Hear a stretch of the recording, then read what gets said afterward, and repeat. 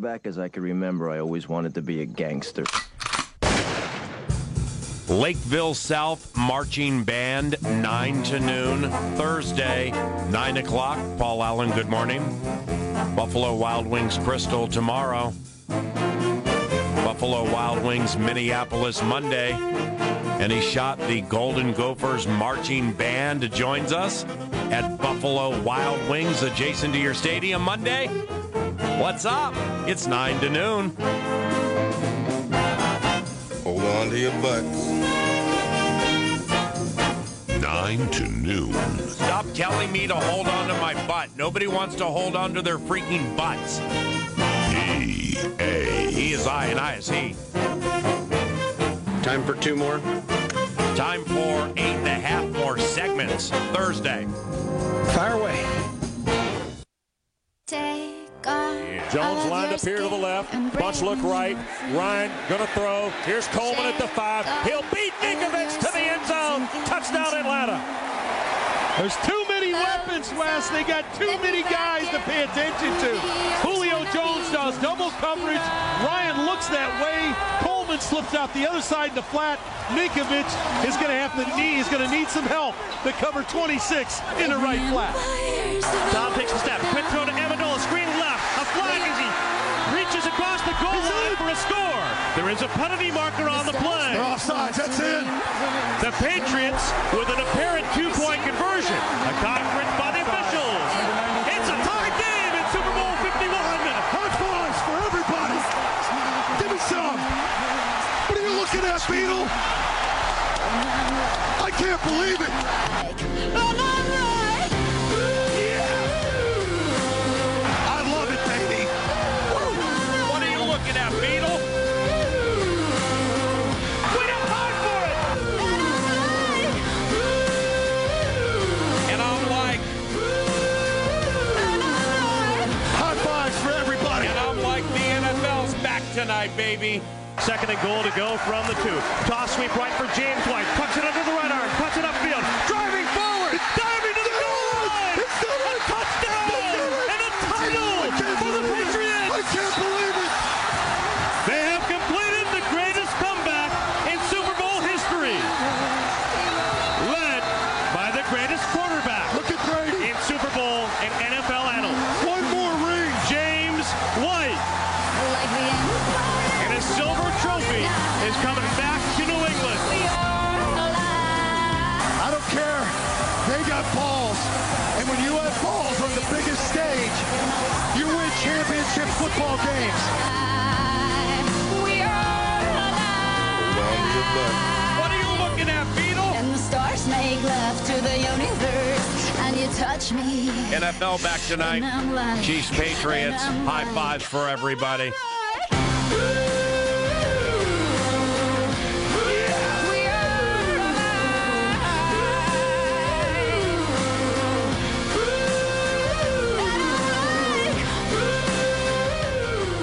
What's up? 9 to noon on a Thursday. Brian Heating and Cooling Studios. Paul Allen, FM 100.3 The Fan.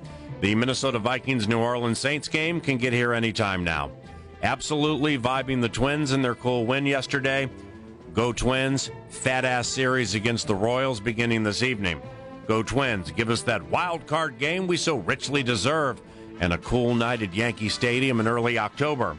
Yep, super excited for Kansas City and the Patriots this evening. Yep, can't wait for Seattle at Lambeau Field on a chill Sunday. But Monday Night Football opens things for the Minnesota Vikings. It's not them or the Vikings, it's us. The Love Covenant comes together and looks at the team as we and us. Copyright Tom Petty. Indeed, the waiting is the hardest part. The Vikings start the week of practice for the game today, and the game is a life changer.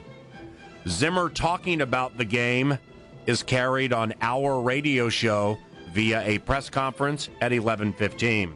The whole thing is fantastic. But so is the New Orleans Saints offense. With that, let's kick off the 2017 A topic exchange. A topic exchange. Barr, Kendricks, Linval, Tom, Shamar, Jaleel, B-Rob, Everson. We need some middle pressure to mash this guy, Drew Brees. Back to pass. He's hit, and he is sacked for a fourth time today.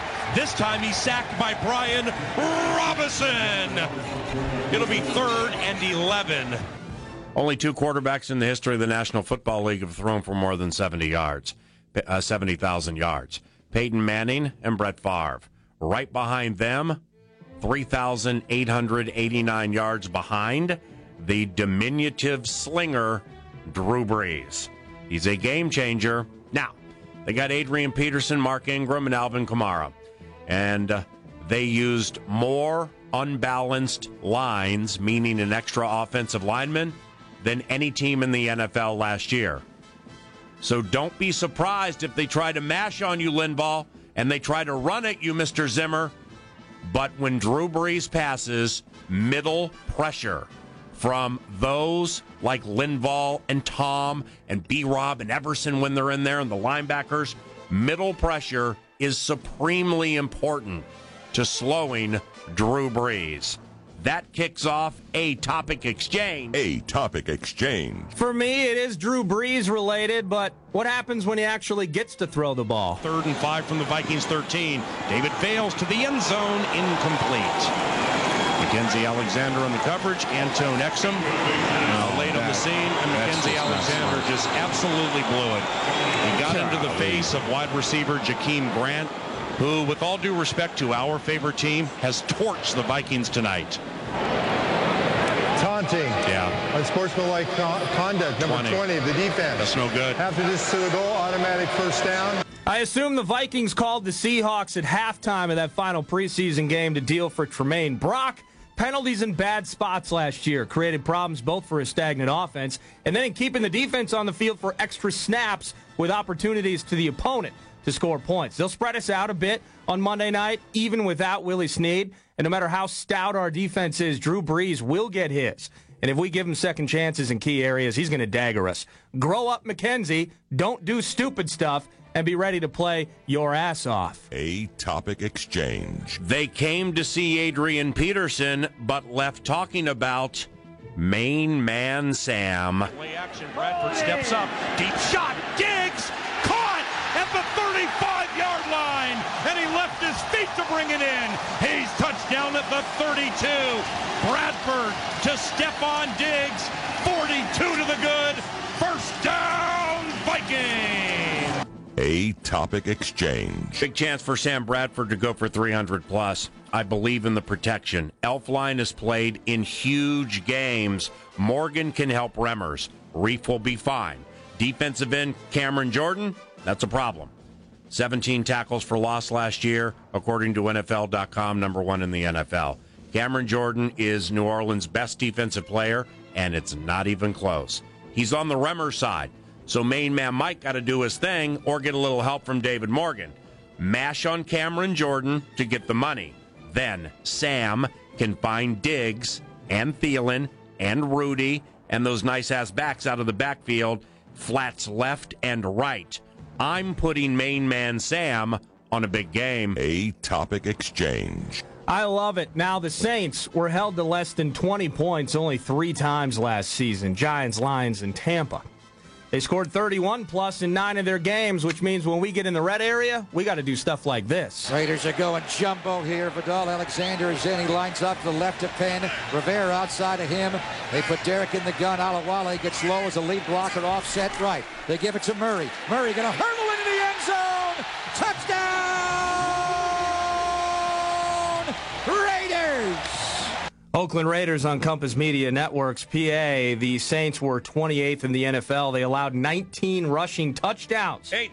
They also allowed touchdowns to opponents on nearly 60% of their red zone drives. But this is going to be a game where settling for field goals will lose us. Same. The game, and I expect at least 2 occasions where the Vikings are deep in the red area and they need to close on it. And I am looking for Latavius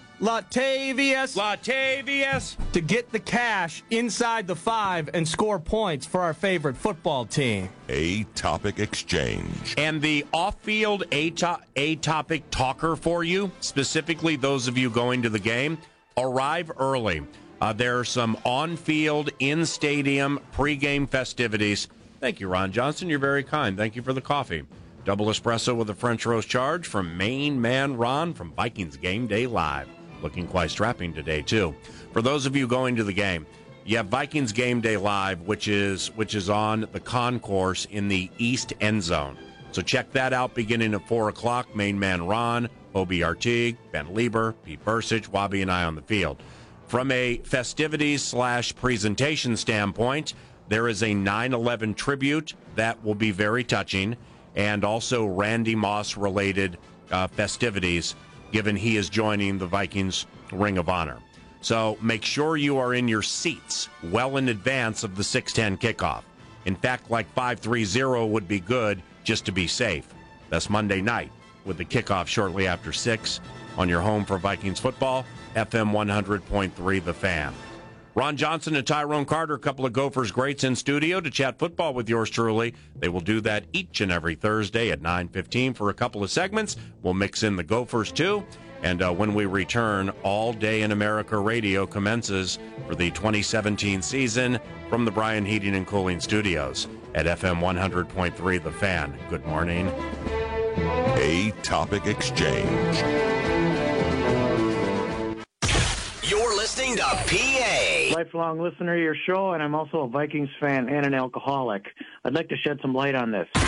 On the Fan. On the Fan, brought to you in part by Prism Research. Yes!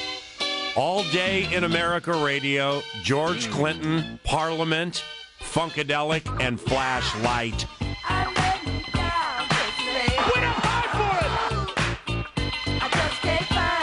Gopher Greats. Man, we got some Gopher Greats in studio right now. Got a Jim Thorpe Award winner straight across from me. 2-time Super Bowl champion with the Pittsburgh Steelers. TC. Came into the National Football League with our favorite team, the Minnesota Vikings. TC. Gonna get a witness from the congregation. And a raucous Love Covenant round of applause for Tyrone Carter, ladies and gentlemen. Back in studio. Here back we go. on the block here to rock 9 to noon. What is up? Main Man TC. What's happening, PA? Thanks for inviting me, man. Gopher Greats. To my left, arguably the greatest receiver in the history of Golden Gophers football. With all due respect to Eric Decker.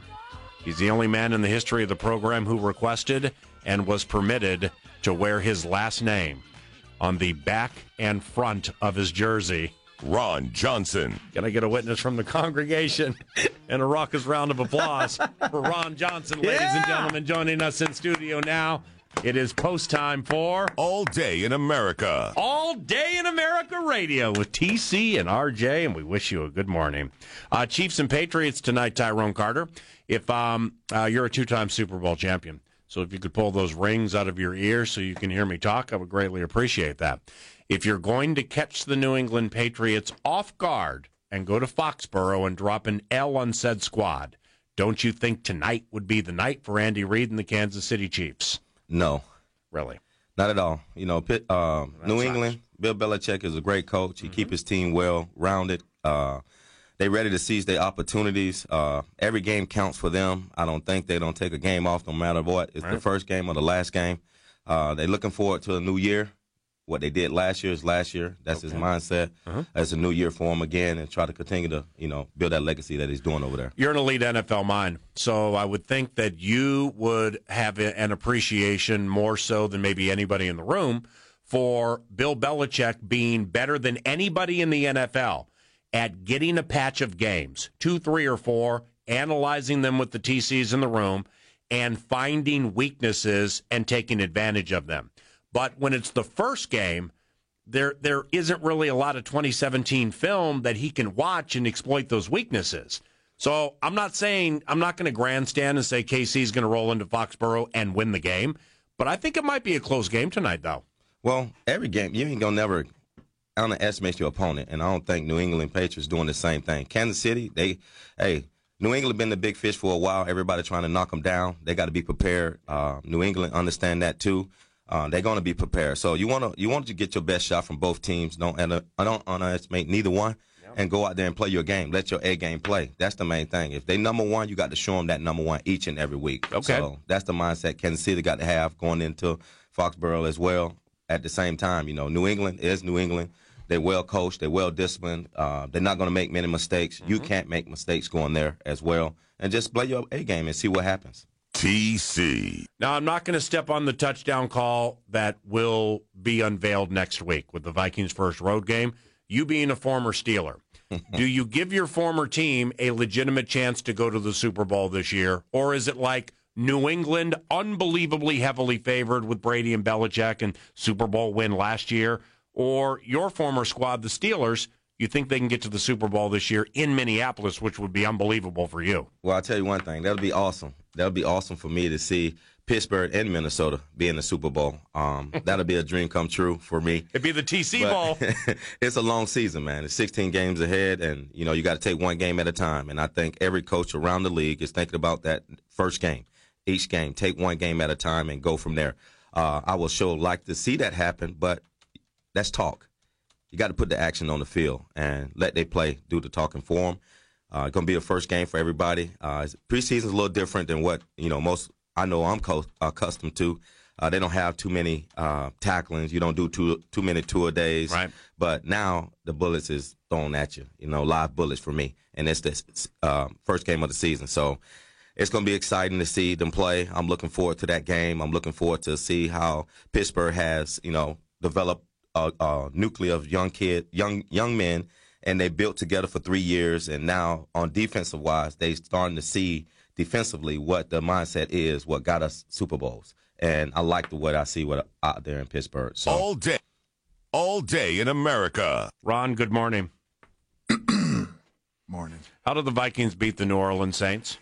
You got to get Drew Brees off of his spot. You can't let him sit back in the pocket. What if they come in there and go with 3 tight ends and try to run a lot and get super sneaky? Then somebody fell on their head last night, because it's not going to happen. He's going to come in. I mean, granted, he lost Brandon Cook, who was, his number one receiver.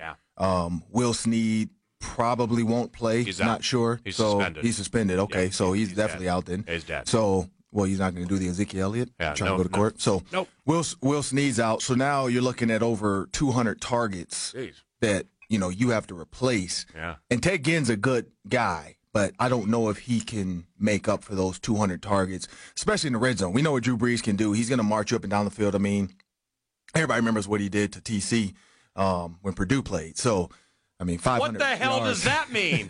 We've seen Drew Brees work. It's week number 1 of All Day in America Radio. Can we avoid arguments the first We're not week? arguing. I'm just saying we've seen Drew Brees work. This is a Jim Thorpe Award winner. It Treat him is. with respect, damn it. It is. I do. I respect him like hell. I'm like, dang, stop Drew Brees. He can't respect me saying and see what Drew Brees did to TC. But he don't understand. See, run always be individual. Right. He did to the whole team, not just TC. You understand that? He don't understand there's no I in team. So let run have. But there's a me in there. Yeah, So but TC, I mean, you played with him at the U. Oh, yeah. You know he asked for it and was the only player in the history of the university to be permitted to have his last name on the front and back of his jersey. I always love that one. And they also allowed him to play with a cape. I mean, he petitioned. That's probably before I left. He petitioned after the Big Ten. He probably did after I left. When I was there, he was none of that, man. We really put.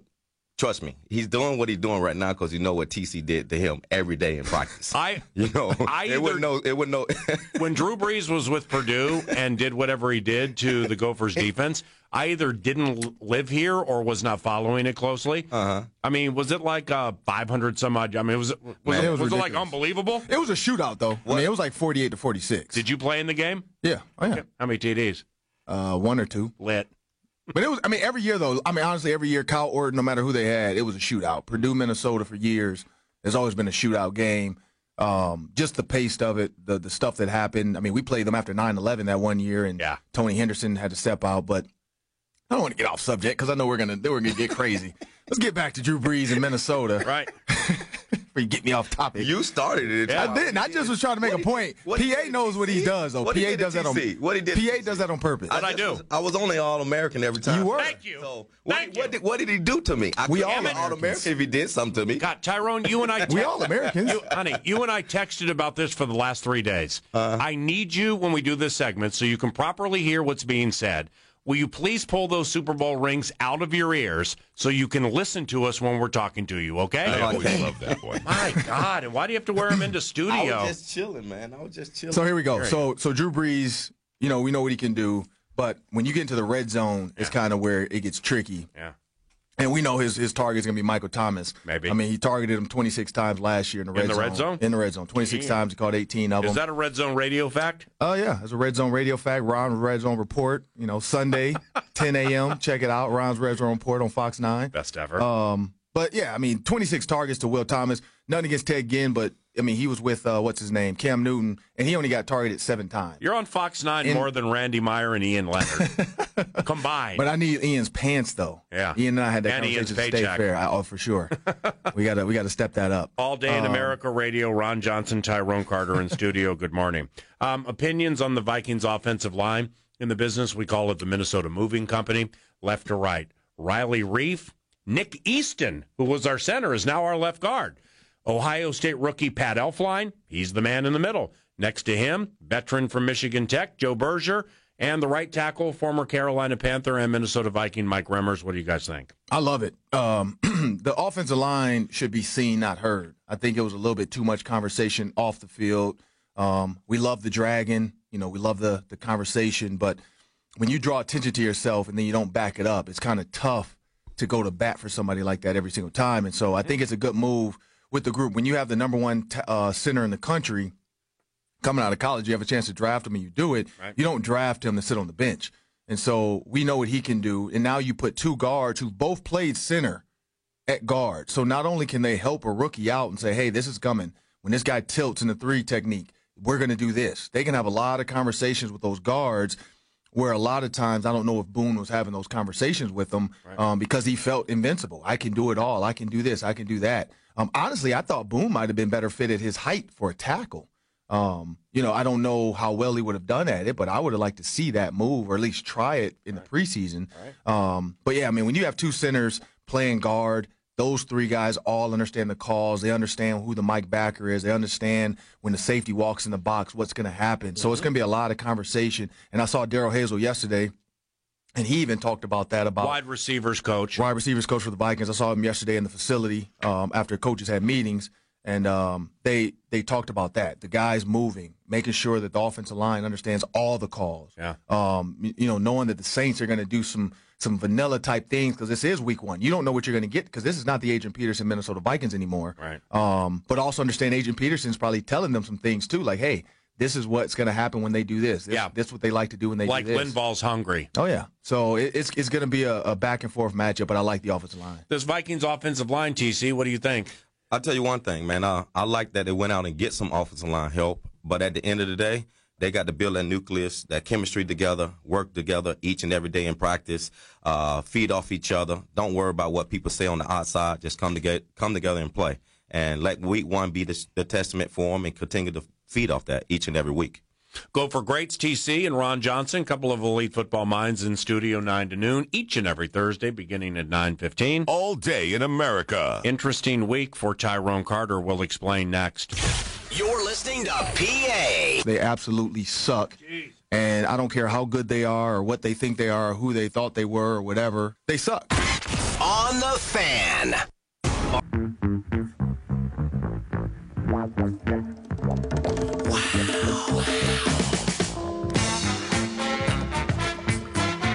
Gopher Greats.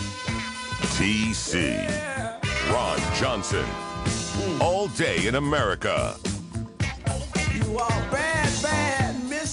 TC, thinking about you a little bit the last couple of days. I mean, outside of Gophers, Oregon State, Steelers and Browns this weekend, Vikings Monday night against the Saints. Pompano Beach, Florida, that's where you're from, right? Yes, sir. Is Hurricane Irma in any way a significant threat to your family or family and or friends in Pompano Beach? Well, looking at it, that's what they say. But I'm going to tell you from what my grandma always told me about Pompano Beach. It's a blessed city. We get the after wind. We never get the eye.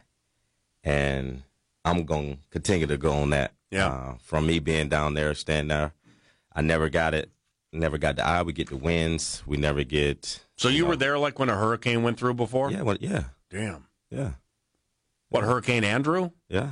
Yeah. That hit Miami, you see. Right. You know, Pompano, if you look at the map, if you ask anybody around the country, you live in Pompano Beach, Florida, they're going to say, where's that? Yeah, where exactly is it? Right. It's close to Fort Lauderdale, neighbors to Fort Lauderdale and Boca. So close to the West beach. Palm, yeah. Damn, that's nice. Hurricane Andrew, I actually was in Miami for the Breeders' Cup, which was at Gulfstream in Hallandale, shortly after Andrew, I'd say within 4 months. You familiar with a city called Opelika? Yeah. Well, Opelika has a racetrack that's like racetrack immortality. It's called Hialeah. It's one of the old-school gangster cool racetracks in our game. And it's a beautiful racetrack with flamingos in the infield. I mean, it's a place where, like, the most famous horses ever, Seabiscuit, Seattle Slew, Spectacular Bid, Affirmed, the best horses ever would run at Hialeah. And a friend of ours got us in there, even though it was closed, to take a look at the carnage and just how destroyed it was after Hurricane. It was unbelievable how Opelika got torn up. And that part of South Florida with that hurricane. So you talk about Pompano Beach being blessed and everything, like your grandmother said. I mean, if the authorities say grandma and friends have to evacuate, they got to evacuate, right? Yeah, but my grandma never did. What? Really? But she never evacuated, man. Right. Never. And we lived in a wooden house, too. Really? Yeah, what she was raised in. I mean, so she's living on a prayer that the eye does not cross over her wooden house and just has to deal with winds on the periphery, right? Right, a little bit. I just think, where we located at in Florida, by the time it hit land, it tended to go up the East Coast instead of coming straight through West. Yep. So, but my family's still preparing for the storm. They're boarding up their places. Some are getting out of there. Some went to Georgia already. Yep. So, man, I'm just keeping my prayers up and hope everything goes right. You know, among many things that sucks when stuff like this happens, it happened like 12, 13 years ago with Katrina. It just happened in Houston with Harvey. Now we got Irma coming through South Florida. Knuckleheads that go to looting. You know, I mean, not just stores, but like, you know, they'll case people leaving their houses and packing up their station wagons and like pulling things and stuff. And they're like, okay, they're gone for at least 2 days. Then they go into the house and they rob the house. Right. That's crazy, man. That's, that's the thing that's, if you look around the world today, it's crazy. And I just want to change that. And that's why I focus so much on the inner cities, in the communities, showing these young men respect, love for each other and others as well, and continue to try to make their community and situations better. You can't avoid some of these knuckleheads, like you said. It goes on, it goes on everywhere. But at this particular time, you really don't think about it. You just try to think about your safety and getting your family in safe grounds and make sure it come out all right on this end. Hey. Gophers. Saturday night, Gophers at Oregon State. Gophers are 1-0, having beaten the Buffalo Bulls. Gopher season. Ron, let's start with you. Do you see big things? Both of you, really. I mean, it's a dialogue. You chat whenever you want. Do you guys see big things this season, or do you believe that fans need to be patient with the way things are being developed? Well, last night on Fox 9 on the PJ Flex Show, 6:30 p.m. live, PJ made a lot of great comments about that because we take questions from the crowd at the end, the last segment, and somebody asked about that, one of being the inside zone they ran. And PJ knew right away. He's like, man, I know we ran it 31 times. The quarterback kept it or didn't keep it at all. The running back took it all 31 times. Yeah. His thought behind that is he has a plan and a method to the madness, whether it's boring, whether it's up-tempo, whether it's Demetrius Douglas running down the middle of the field just to clear out with Tyler Johnson running the dagger underneath. And with all that said, he says the team can be, and Coach Macy used to say this, it's a blink of an eye. And TC remembers that. We can be 3-8, we can be 8-3, but it's a blink of an eye. And that's how PJ's taking this. As long as they don't blink, as long as they don't make the mistake, as long as they're doing their best and improving their best every day, they have a chance to be good. But to be great, they're going to need more pieces to this puzzle based off what he wants to do. Yeah. And we know he's a 3 receivers coach. He's a guy that wants to air the ball out. He wants to, if you look at Western Michigan, they put up, 50-plus points numerous times. He wants to have that kind of game where it's go, go, go, but you can't do that if you don't have the pieces in place. But I think they can be good. I think, a lot of the marginal games that might have been energy or might have been just mental errors, that's one of the things that, or missed assignments, all that kind of stuff. That's the things that he harps on, and he makes the comment over and over. We heard it. I'm a 6th grade teacher. He says that because that's the approach he takes to every player. He takes the time for each player to understand. I understand how you need to learn.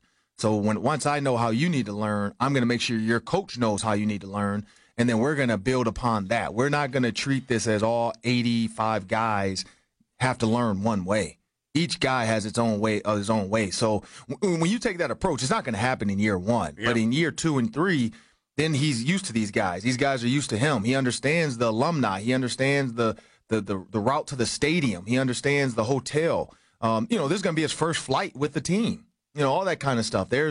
And of course, the first flight's not going to be easy because you're going into Oregon, Corvallis, with smoke out there, and you have wildfires, and you have 105-degree temperature, and you're drinking special sauce to make sure you don't get dehydrated and cramp up. So It's not a normal travel situation. I mean, they're reprogramming their iPhones so they stay on Central Time. Right. All that kind of stuff is not a normal jump on a plane, fly to Indiana or Purdue and play a game and come back home. So it's a lot being thrown at him, but at the same time, he's prepared for it. He's been prepared for this moment. And, I think they can be a really elite team, but it's just going to take time. TC, your thoughts on your alma mater? Well, I want the best for my alma mater, to be straight up with you, PA. But I haven't even watched the game. I'm not going to the game. I watched the highlights last week, which was fourth quarter, 4 minutes. In the game left. It was 14-7. Yeah. I had a cousin that played for Buffalo. I wanted to check him out there, see what he was doing. But I'm not going to watch or go to a game until I get an apology from PJ. For what? Anytime for me, I'm a family man, and I would never believe in a man that disrespect my child or his father in front of him. And that will happen to me. So I won't go to a game. I won't watch it on the TV. I'm always going to support my brothers because they got my cell phone number. I talk to them personally. So that's going to always be my brother. But to have respect for a guy to do something like that, I won't even dare go around. I went to the spring game once. That was it. Mm-hmm. I didn't go to no training camp. I didn't go to nothing. Just because what he did. So till that happens, I have no idea what you're talking about. I just told you. You heard me? Well, So yeah, I heard you, but we're talking about the games, and I guess I brought it up more so about the direction and or patience required with the program. So I guess, obviously PJ being the head coach for this team obviously plays into it. Exactly. So you're telling me that you will not be not only not attending but not watching Gophers football games? Right. Well, because All Day in America radio, mm-hmm.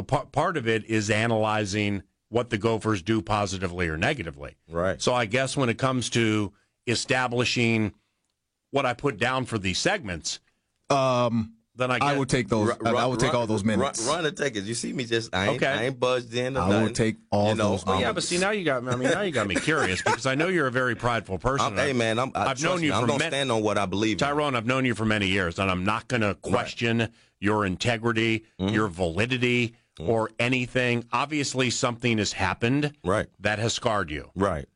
But, is there any way for it to become better? I just told you, if he apologized to him, he didn't even have the audacity to call me. Okay. It's 2 incidents that happened. Okay. And it's still, nobody say anything to me, but they could call me about anything. They could call me before that happened to get me to get there, but they can't call me after it happens. Okay. So I can't respect a guy. Okay.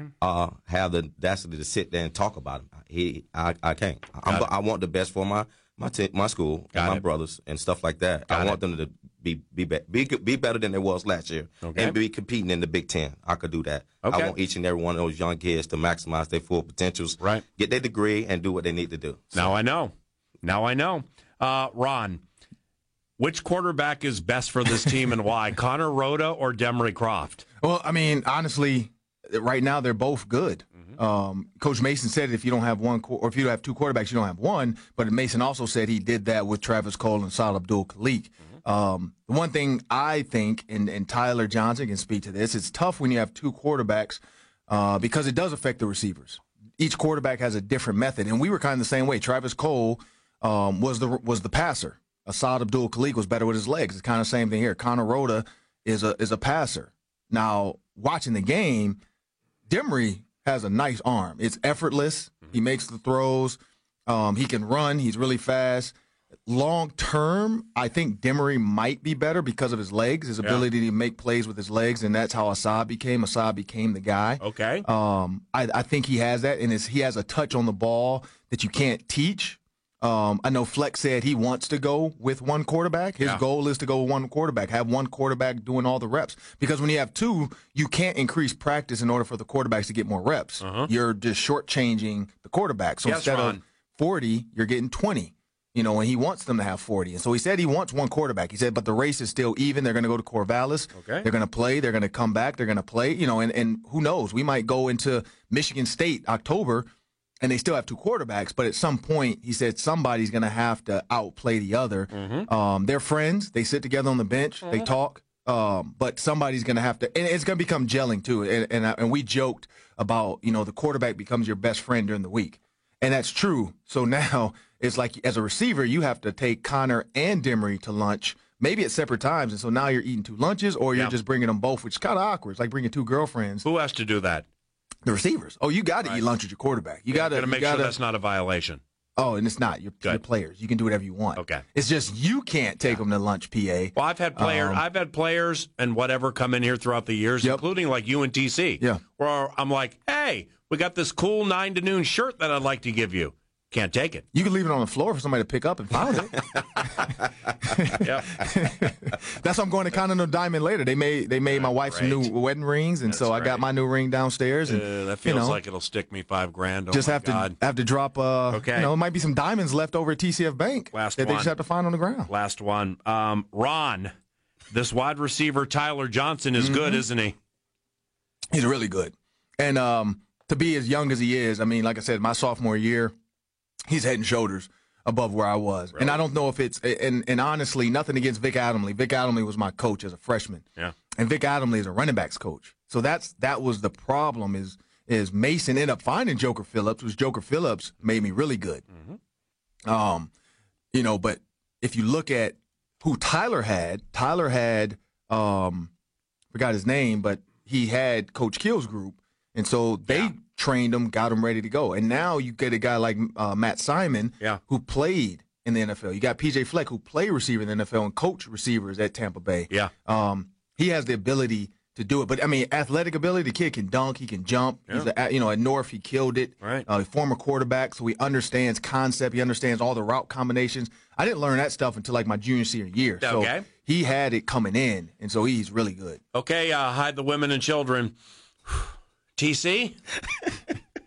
No, I'll tell you one thing. Mike's open. I thought you were about to say Ben Lee had his shirt off. No, man. Tyler Johnson? No, that'd be the women would be running. Tyler? Tyler Johnson, yeah. He's a Minneapolis North, yeah, battle-tested young man, yeah, ready to seize his opportunity. Yeah. His parents been grooming him for the longest. He done seen so much happening down there. Yeah. Now he got an opportunity to seize it and show his talent. So this kid's going to be – I told him before, he played quarterback. Yep. Every time I seen him throw the ball, run the ball – he was awesome. So now he's got his hands on the ball where they get to throw it to him. He can go up for the ball. He want the ball. He's fast. I think he'll be a great receiver runner. I think he'll pass all your records. Jeez. He might. It's going to take a long time. It's going to keep me relevant, though, because as he gets close, they're going to keep talking about it. Like, oh, he's coming. Last night, Flex said it, though. He said, I just need to recruit more Johnsons. And so, hey, that's the I got a 6'4" cousin in Detroit. He's coming up here. He went to Notre Dame on a visit, though, but he's going to come up here at some point probably and visit. So you know what you just did? What did I do? Recruit more Johnsons. This show is naughty. It might make you a potty mouth. Well, guys, you can never have enough. Hey, it's great to see you. for the old 2017 season of All Day in America Radio. All Day in America. Ron? That Red Zone Radio, we need to change that. Monday, I will see you. I will see you at the stadium. U.S. Bank Stadium. You'll be on Fox 9 at 4 o'clock. You'll be on there, too. Yes, offensive coordinator Pat Shurmur, 4:08. Shurmur. Fox 9. And Tyrone, God bless you. God bless your family this weekend. Yes, sir. And hope to see you next week. Thank you. All Day in America Radio. Ben Lieber in studio next. You're listening to PA. If you surround yourself with turds, you're headed towards Turdville. If you surround yourself with elite people, you are headed towards elite things. On the Fan. Yeah, this album is dedicated to all the teachers that told me I never amount to nothing. To all the people that lived above the buildings that I was hustling from that called the police on me when I was just trying to make some money to feed my daughter. Yeah. And to all my peoples in the struggle, you know what I'm saying? It's all good, baby. Check it. It was all a dream. I used to read Word Up magazine. Salt-N-Pepa and Heavy D up in the limousine. Hanging pictures on my wall. Every Saturday, Rap Attack, Mr. Magic. Check this out. You can join former Viking Chad Greenway for his 7th annual Celebrity Waiter Night. It's Monday, September 18th, a week from Monday, and it's at Manny's. Proceeds benefit Chad Greenway's Lead the Way Foundation to provide support for seriously ill and physically challenged children throughout the Twin Cities. For details, visit KFAN.com. The keyword is community. Eat sardines for dinner. Peace to Ron G, Brucey B, Kid Capri, Funk Master Flex, Love Bug, Star Ski. I'm blowing up like you thought I would. Call a crib, same number, same hood. It's all good. And if you don't know, now you know. Lieber. Football Feast. Hashtag Faith Radio.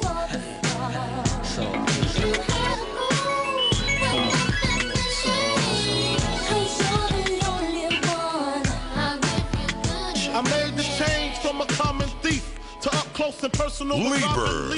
What's up, Ben? What's happening, man? I was surprised you didn't get Jordan Howard this morning. NFC North guy.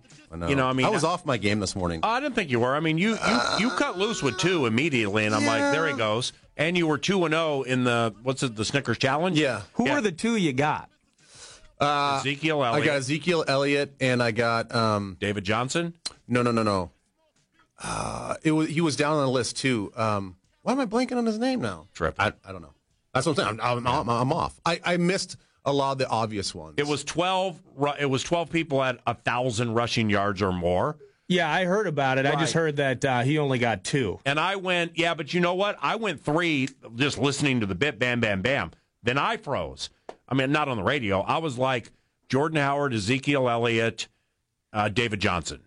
And then after that, it's Le'Veon Bell. Yeah, see, Le'Veon. Devontae Freeman. Yeah. I got Devontae Freeman. Right. LaShawn McCoy. Yep. Jay Ajayi. Ajayi. For Miami was a sneaky one in that thing. He had like that 400 yards in a 2-game stretch or something. Well, I went with Melvin Gordon, and he was like at 990 something. Yeah. It was a narrow L, but nevertheless an L. I know. Ben Lieber in studio, former game-changing linebacker, Minnesota Vikings, weekly 9 to noon, 9:55, via Twitter at Nacho Lieber. I begin with a running game bent because when you were discussing Viking Saints with the wildly successful, highly touted Power Trip this morning, you went down a road that I mentally or verbally have not traveled this week.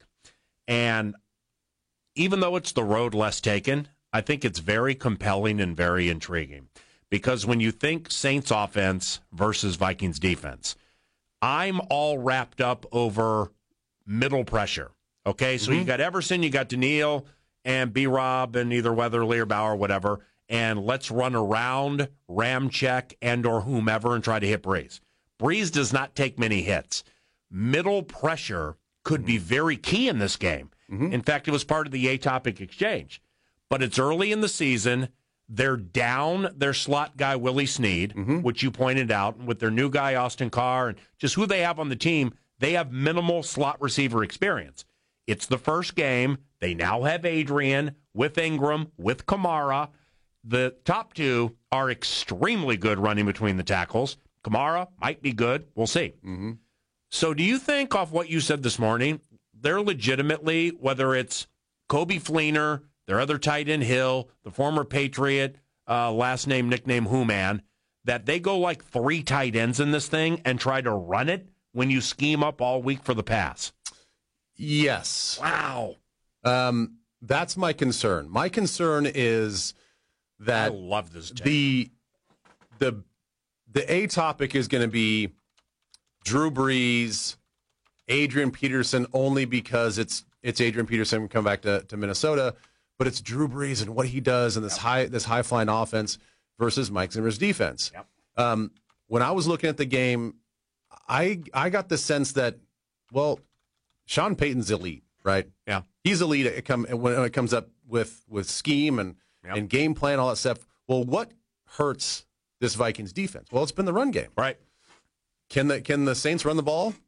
They can. I mean, they don't strike a lot of fear into people, but my concern is going all the way back to 2015, the opening game against the 49ers, and what the 49ers do. Right. They went 13 personnel. They went big on their tight ends, and as a Carlos Hyde was going crazy. Yeah.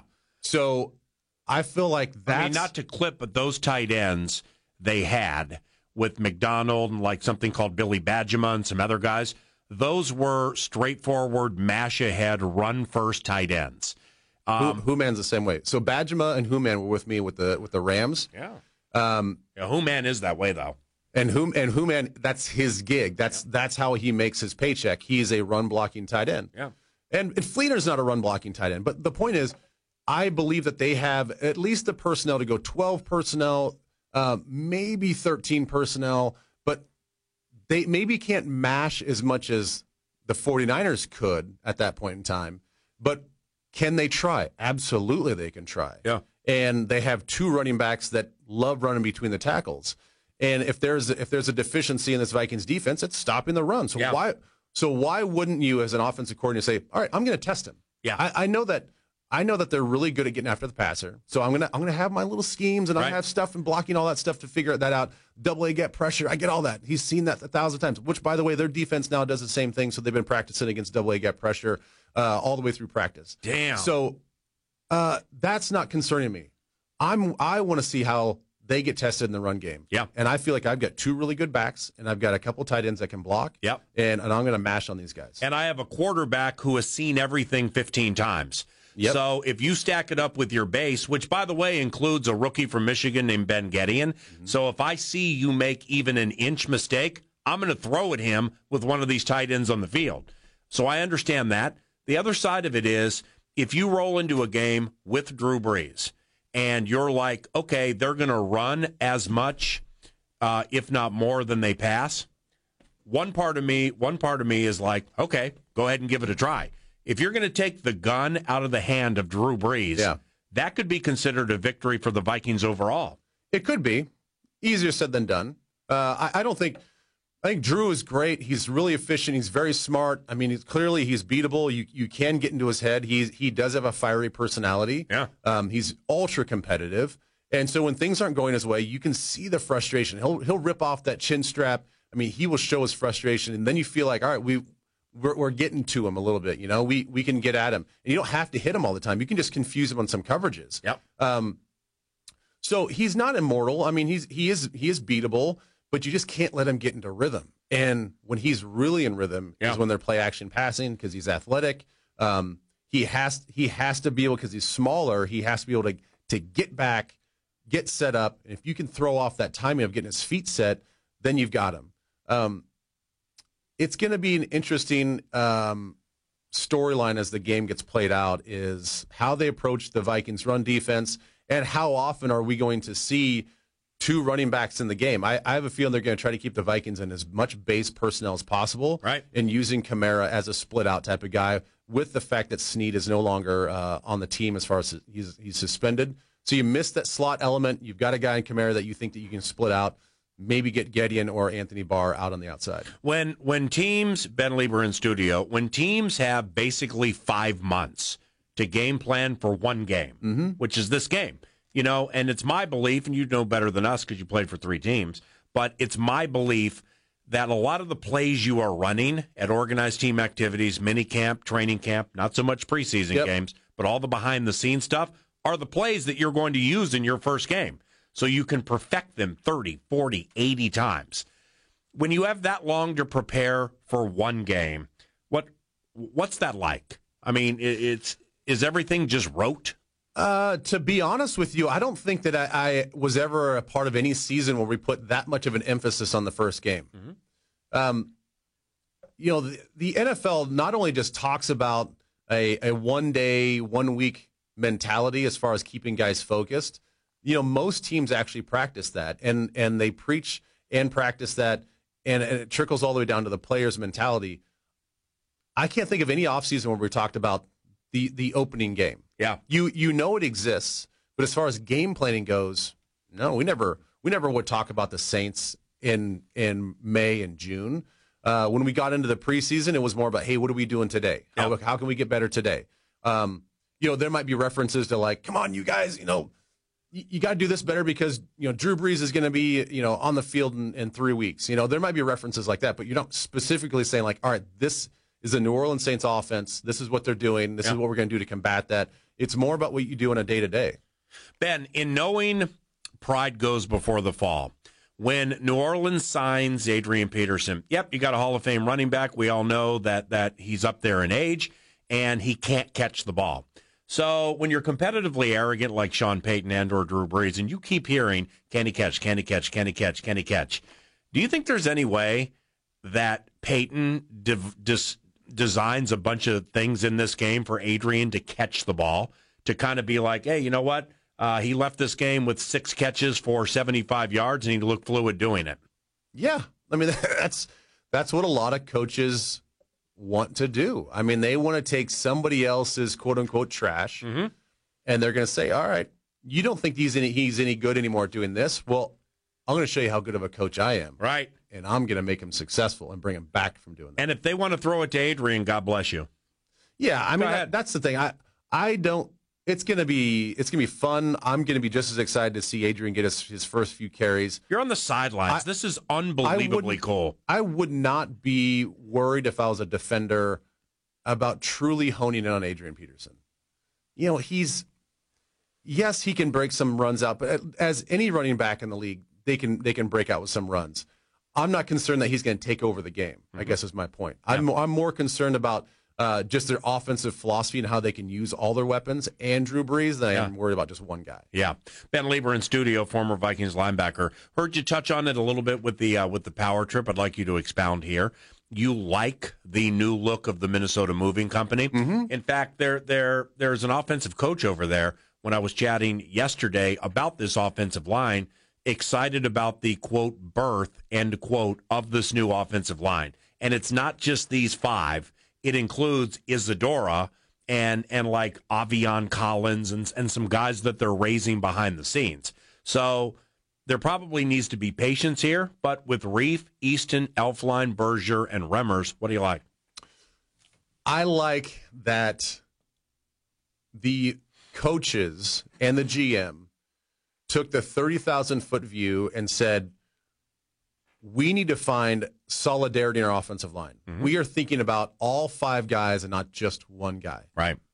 How can we mix both talent, skill, and personality to get the best out of our players? And I think that's it took a lot of guts, and it took, some swallowing some pride in the scouting department and with Rick Spielman to let their left guard go, to let Alex Boone go. I mean, it's not an easy decision. As much as some people would think it's an easy decision, when it's your own personal decision, that's not an easy decision. So I commend them on that. I think it was the right move. I like the fact that these guys, I think they're going to work better together. They're going to gel better together. It's going to be a better solidified unit. We still have yet to see how it all plays out. But I think personality-wise, I don't think that there's going to be any detractors. There's not going to be any negative voices. It's going to be all in with all 5 guys. My only concern is we have depth at guard, center, guard. Yep. Where's our depth with tackle? Right. That's my concern. I mean, main man Rashad Hill, though. Yes, he's played because he has to in the preseason. Are you truly comfortable with him on the blind side? As a 16-game starter at this stage of his career, no. Right. But I'm comfortable having him there to raise him behind Reif and Remmers. True. And I would agree with that. I like Jeremiah Searles a lot, too, by the way. Not necessarily as a 16-game tackle, but as super sub guy behind the scenes. And I've liked him more as an interior guy after watching him flop back and forth between right guard and right tackle last year. I feel like the guy gives tremendous effort. I just think he's a little bit limited as far as being a true offensive tackle, either left or right. Yep. And I like him as a swing guy as the guard spots. My concern is, boy, if Reef and Remmers aren't healthy throughout the whole year, I don't know if I'm completely comfortable with the tackle backups. Nacho in studio. Hardcore football. Back after this.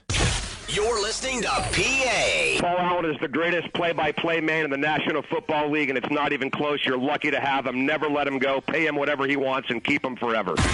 On the Fan. Join the Fan along with PA and Charge for the first Friday football feast of the season. We're going to be broadcasting live just outside of Buffalo Wild Wings in Crystal. It's this Friday. It's tomorrow. You got to be there. B-Dubs in Crystal, out on the patio. More details, KFAN.com, keyword events.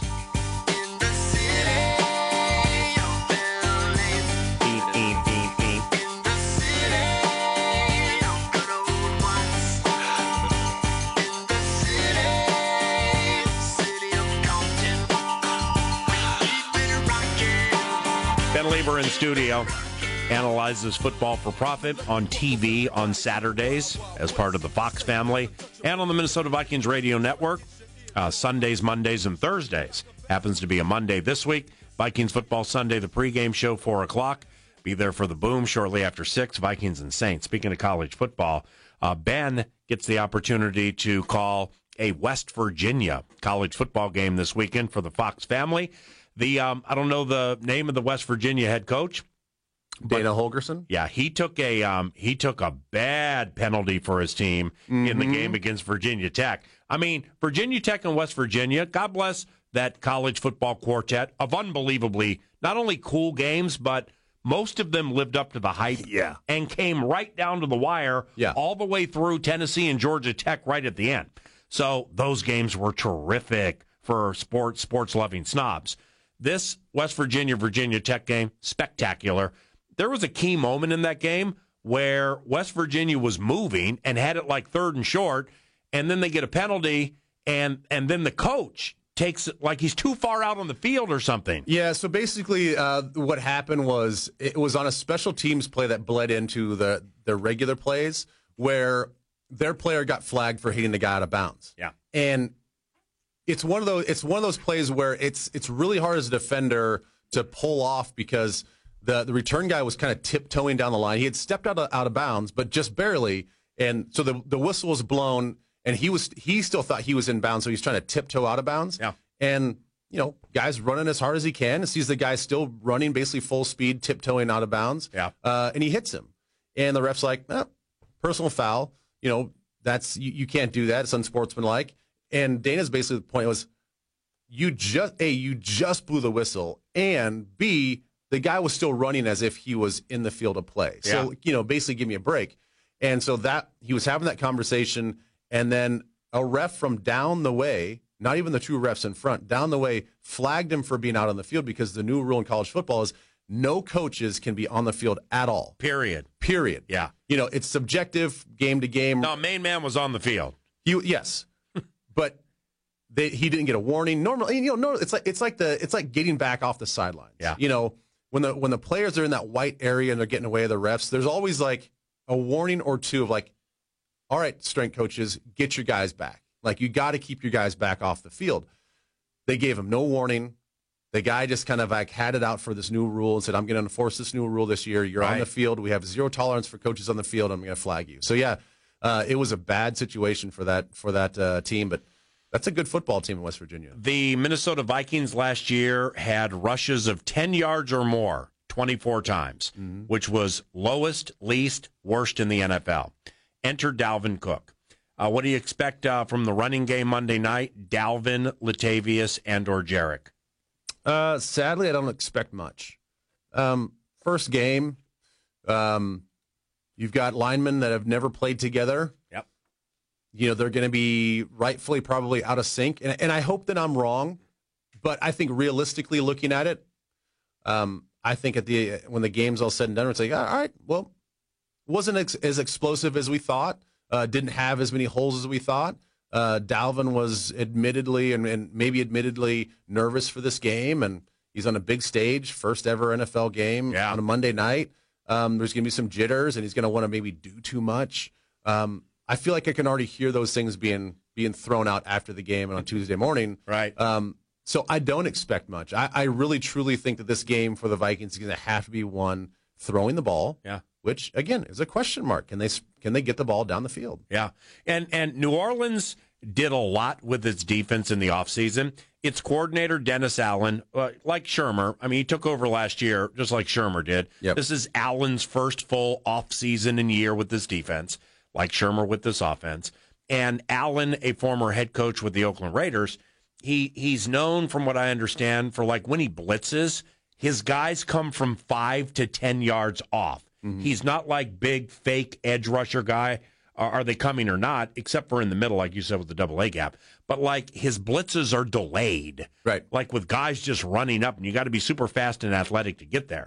But with corner Marshawn Lattimore, middle linebacker Manti Te'o, linebacker Alex Anzalone, third-round guy from Florida who I loved into the draft. They've done some work. Alex Okafor, right defensive end. They've done some work with their defense, but I think it's a good time to catch that new look defense now.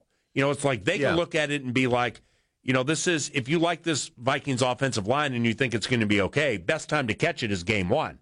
Well, likewise for their new defense with everybody doing everything right all the time.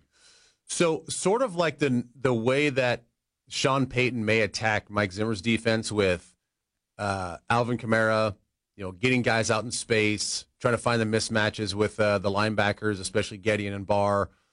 I feel like they should do the exact same thing. I mean, you mentioned Te'o, Anzalone, and the heart and soul of their defense right now is A.J. Klein. Yeah. And well, Cameron Jordan's the best player in their defense. Right, but I'm saying the guy that calls the plays, he's a highly touted free agent they got out of Carolina. I like him. I like him. But I don't think collectively with those three linebackers, they're very athletic. Yeah.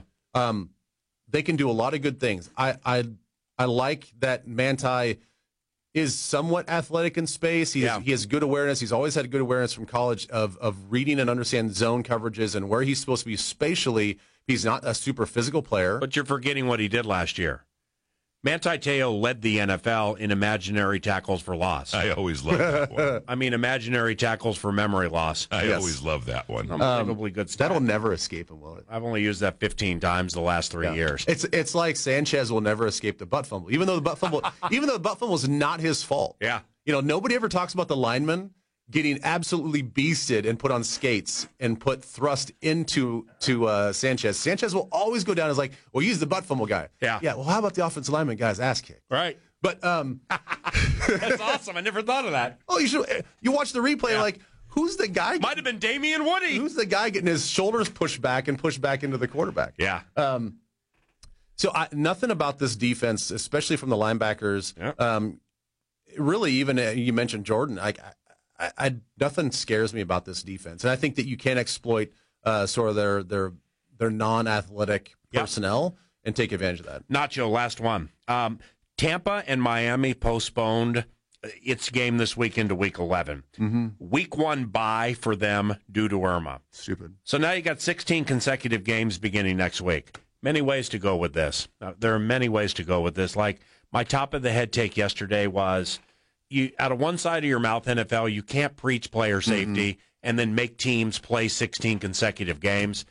Then as I was leaving the Covenant, thinking about it a little bit, I'm like, you know what?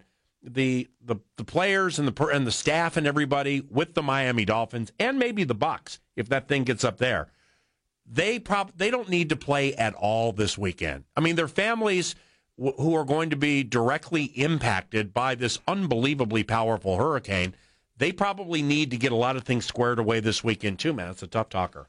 Yeah, it's tough because it's hard to leave your families like that, and I get that's probably their primary concern is, you know, how can we pull these guys away to play a game, whether it be in one of 3 or 4 neutral sites where stadiums are open. Yeah. it would be it's a tough sell.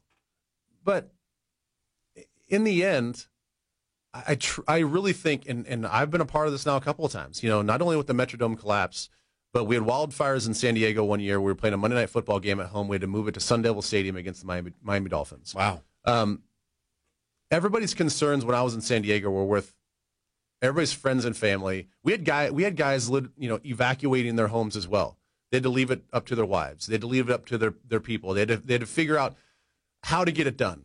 But guess what? You get it done. And I think the smart play here is you figure out ways to have these guys relocate their families or whatever.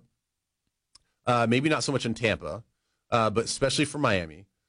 And then you find a neutral site and you play. Because I feel really bad for especially the Tampa's chances. Tampa's everybody's sexy pick to be like, oh, there's the sleeper team. That's the team that's going to go. They're going to make some waves in the playoffs. Yeah.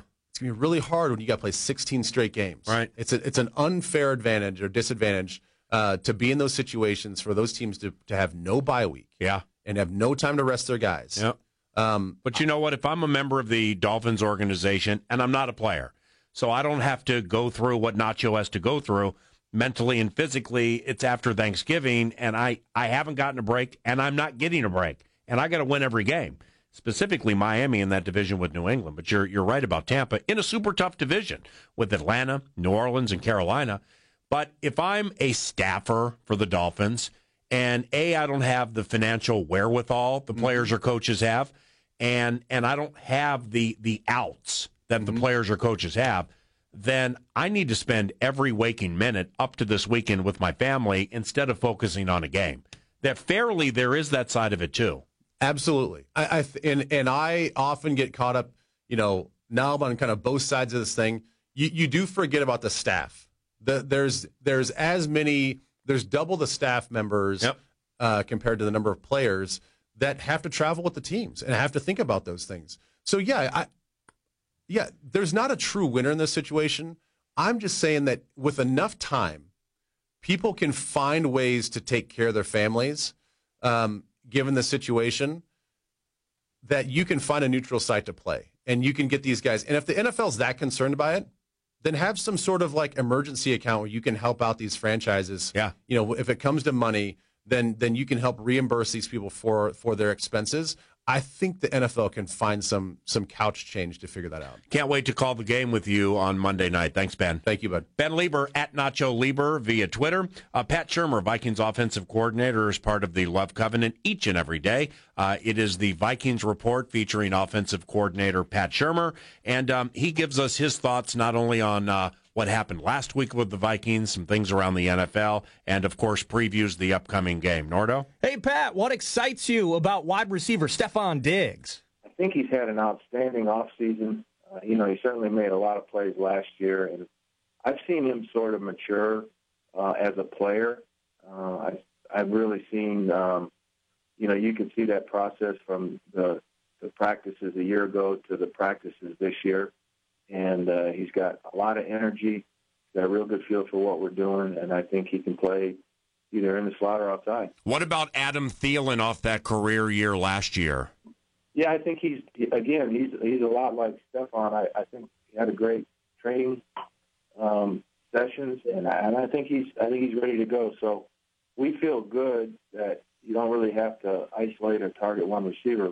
When you talk about those two guys plus the other guys we have, we can just throw it to the open guy. Hey, Pat, what does Sam Bradford do well at the line in terms of making sure you run the best play possible?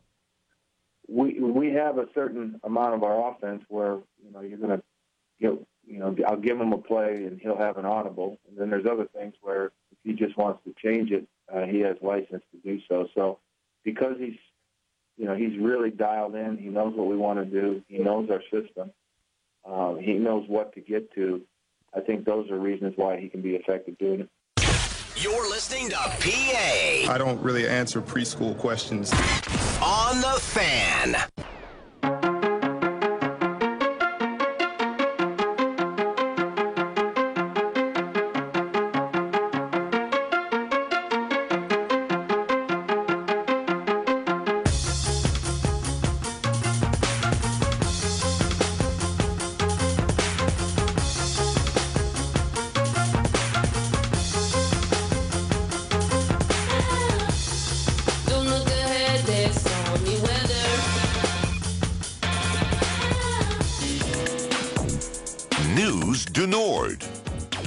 to Nord, brought to you by Canterbury's Card Casino. Every single day, there's poker, there's blackjack, there's card games, there's fun. This weekend and next weekend marks the final 2 weekends of live racing. So make sure you go to CanterburyPark.com, find out details, and enjoy before the season comes to an end. Number 1. Speaking of seasons coming to an end, the wheels are back on the Twins bandwagon, PA. A high fly to left field. Going back is Smith at the wall. Gone! A 3-run home run for A-Ray Adrianza. That courtesy Fox Sports North, Mr. Dick Bramer on the call there. Adrianza made it 4-1 Twins at the time, then the Rays tied it up. Twins went up 6-4, and the Rays tied it up. But then a bunt and an error opened up the 7th inning, 3 runs in the 7th. Another one to cap it, made it 10-6 total. Twins victorious. And that means Papa John's is half off today for Twins fans. Use the code TWINSWIN. The day after a Twins victory, you get half off large and extra large pizzas at papajohns.com. Just to note, the Angels yesterday had a half-game lead in the wild card race to enter your Wednesday, and they lost to Oakland, so the Twins are back in the second wild card spot. At least for a day. They are on to Kansas City. Gibson getting the start tonight. Royals are dead in this whole thing, but they did take 2 of 3 from the Twins last week.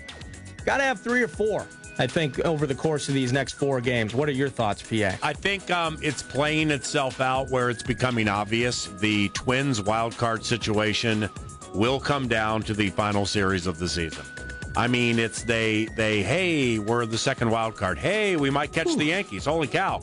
Oh, no. We lost 2 consecutive series, got passed by the Anaheimers. It's the Twins is not good enough to pull away from the pack, but the Twins is not bad enough to just flat drop out of it. So this bad boy is going to come down to the final series of the season. Yeah, let's see what it is. I know they finish up final 10 games are division games. So they'll do a 4-gamer starting September 21st against the Tigers in Detroit. 3 at Cleveland. Yeah. Twins like to win in Cleveland, apparently. Can't beat them here, but they win on the road. Okay. Final 3 at home against the Tigers. Okay. Now, the Tigers are embarrassing right now, with all due respect. I mean, after the fight with the Yankees and they move Upton and Verlander's gone, it's a completely negative vibe with the Tigers right now. Good group to have at the end of the season when you have something for which to play. But I still believe, I still go off what I said, is I don't think the Twins are good enough to draw away from the pack and find a cushion into the final series of the season. But I don't think they're bad enough so that we won't have sweat equity 3 weeks from now. Number 2. Still in baseball, just kind of a cool nugget that is not Twins related. The Cleveland Indians are ready to roll back to the World Series again. They won their 14th straight yesterday, PA, with a 5-1 W over the White Sox. Why is that interesting at all?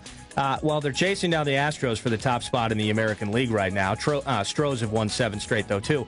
But they're the first team since the 1935 and 36 Cubs to have streaks of 14-plus victories at one point in consecutive seasons. So the Indians are feeling it at the right time. They're going to the World Series. They look very good. Yeah, the teams that have been best during the regular season, specifically the Dodgers from the National League, I'm not going to go full lemming mode and look at exactly what has happened to the Dodgers of late and be like, that's it. You know, Dodgers can't go to the World Series. But I honestly never really have trusted the Dodgers from a postseason standpoint, specifically with how they've handled the postseason in recent past. So I felt the National League is more wide open than maybe like Gleeman and some others have felt. Sure. Long story longer. I mean, it may be in favored fashion, but I'd be surprised if it's not Cubs Indians in the World Series again. I dig it. Number 3. Football is back 7:30 p.m. this evening. NBC. Defending champion New England Patriots host the Kansas City Chiefs. Right on. How good was that Super Bowl? Second and goal to go from the 2. Toss sweep right for James. What are you looking at, Beetle? Puts it upfield. Driving forward. Diving to the goal line. A touchdown. And a title for the Patriots. I can't believe it. They have completed the greatest comeback in Super Bowl history. Led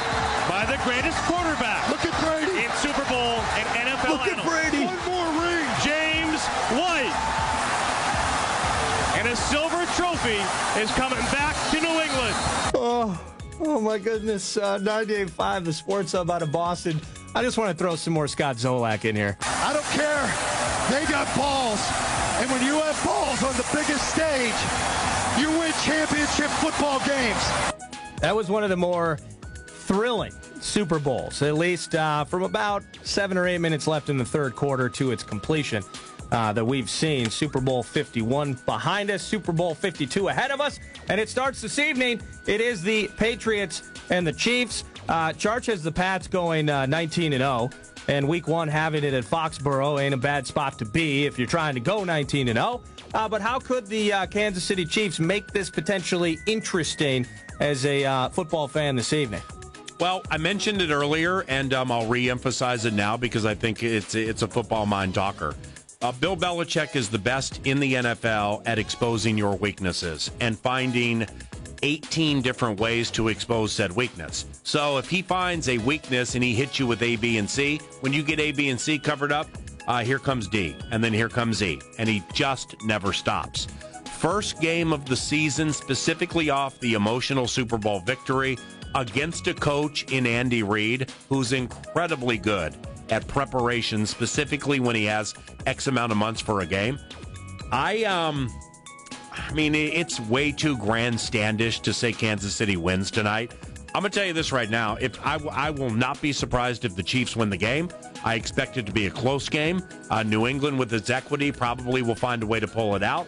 If I'm in the 702, I'm absolutely on KC plus the 9.5. That's a big spread. And I think the omission of Edelman, from a reality football standpoint, is markedly more detrimental to the long term of New England Patriots football this year than fantasy football guys do. So you don't think because it's more of a short-term thing where they can work it in and become acclimated to the loss? Because they look at it like you get Brandon Cooks and you plug him in. Brandon Cooks is more talented than Julian Edelman, but so are a million players in the NFL. But to do it the way Brady and Edelman do it at the times they do it and on the downs they do it, you're taking a lot of third down and big spot equity out of the New England plan. New England's also taken some injury hits defensively and is coming off a Super Bowl season where it was an amazing comeback and a very grind-like offseason for these Patriots. So Patriots should be favored to win the Super Bowl, but I think the omission of Edelman is a tough long-term omission for them. They have a second-year receiver from Georgia named Malcolm Mitchell, who I loved last year. I love him this year. I like Cooks, and I like Dwayne Allen complimenting Rob Gronkowski. Hey, we're breaking down the prohibitive favorite to win the Kentucky Derby. So, yeah, the horse should win the Derby. But I'm saying tonight and early in the season, if you're going to get that horse, you better jump that horse early in the season, and I think KC jumps it a little bit tonight. Number 4. From one omission to one returning, Lindsay Whalen back at practice yesterday after breaking her hand. The team stubbed their toes a little bit, went 4-5 in their first 9 games without Lindsay during the regular season. They did win the last 3 and clinched the first overall seed into the playoffs. PA, the team won't start the playoffs until the semifinal round next week, Tuesday or so. So Lindsay gets about a week to get back into the rhythm with the old squad. Mercury and Connecticut Sun play, and then Washington Mystics, New York Liberty will play. The Lynx will host the lowest seed of those 2 winners. Best of 5 series. All the home games will be at Williams Arena. Lynx got to be in the WNBA Finals, right? Yeah. I mean, when you have Lindsay Whalen back with Maya Moore, Sylvia Fowles she has to be MVP of WNBA, right? That certainly does not mean that you are owed the finals, but viewing it from the outside as casual WNBA guy, I'd expect the Lynx to be in the WNBA Finals. Number 5. In Browns being Browns related news, PA, defensive end Myles Garrett, the first overall pick. Yeah, he's really good. In this NFL draft, he is very good. He's been diagnosed with a high ankle sprain. And will miss at least 2 weeks. Now, they were 1-15 last year, so it's like probably not trying to immediately go win the AFC North. However, their first 2 games are going to be the Steelers and then the Ravens. Yeah. So they come out of the gates with 2 big spot division games. You want your fat, highly touted rookie in there to cause some problems for these guys, Big Ben and Mr. Flacco, unless Flacco, I think he's playing. In. He is in, okay. Yeah, they can beat the Ravens. But Garrett high ankle sprain, he's out at least 2 weeks. The Browns can beat the Ravens. I like the direction the Browns are taking. I like some things that they've done with their roster. And, Greg Williams, pain in the ass with Bountygate and everything. And he's overzealous with the unsportsmanlike stuff and overly aggressive. I mean, Greg Williams, quite honestly, with all due respect, has embarrassed himself at times during his career as a defensive coordinator in the NFL. Other side of it, Biga, Fairness, and Gregak, he's a very good defensive coordinator, and he's very unpredictable. And I think he's going to do a good job with that defense, specifically when Myles Garrett comes back. DeShone Kizer against the Steelers in the first game of the season. DeShone Kizer's NFL debut. Doesn't sound good for the rookie from Notre Dame, but as he develops, I meant what I said a couple of weeks ago when I was like, there are so many people who told me this is a bad quarterback draft. And now that I've watched them through the preseason, Kizer, Mahomes, Trubisky, maybe Peterman from Buffalo, one I'm leaving out, Deshaun Watson, I'd take all those quarterbacks. I mean, I think that there are good quarterbacks that came out of the most recent draft. Kizer's one of them. And finally, I know you've been waiting for this. Number 6. I read up on that Michael Bennett thing if you're interested. I know you asked me earlier and I wasn't completely up to speed on it. So, I mean, if eventually you want to bring that up, we may not have time, but I'm cool with that. Okay, well, there isn't enough time probably now. Yeah. Because it needs more discussion, and we only have a couple of minutes to do it. With the Bennett thing, all I'll say is if you're like me up until 2 hours ago and you're just looking at headlines and press conferences and stuff on Twitter, you think he is absolutely a victim in this whole thing. Correct. And then if you read into it and you see, assuming the Las Vegas police officers are telling the truth, and there's video evidence that they are, when they ask everybody in the casino to get down and then he gets up and runs, and then what transpires after that, it's an unfortunate story on many levels. And there was the highly publicized video they showed during the Las Vegas Metro PD's press conference yesterday afternoon, and I saw that video as well. Yeah, I just saw it. Okay, so there are more videos that will be coming out. Yeah. And so there's some body cam related negativity with the guy who put the cuffs on him, didn't turn on his cam, so that's not good. Well, which is an L on his part. I don't know how that works. Unacceptable. It's stupid.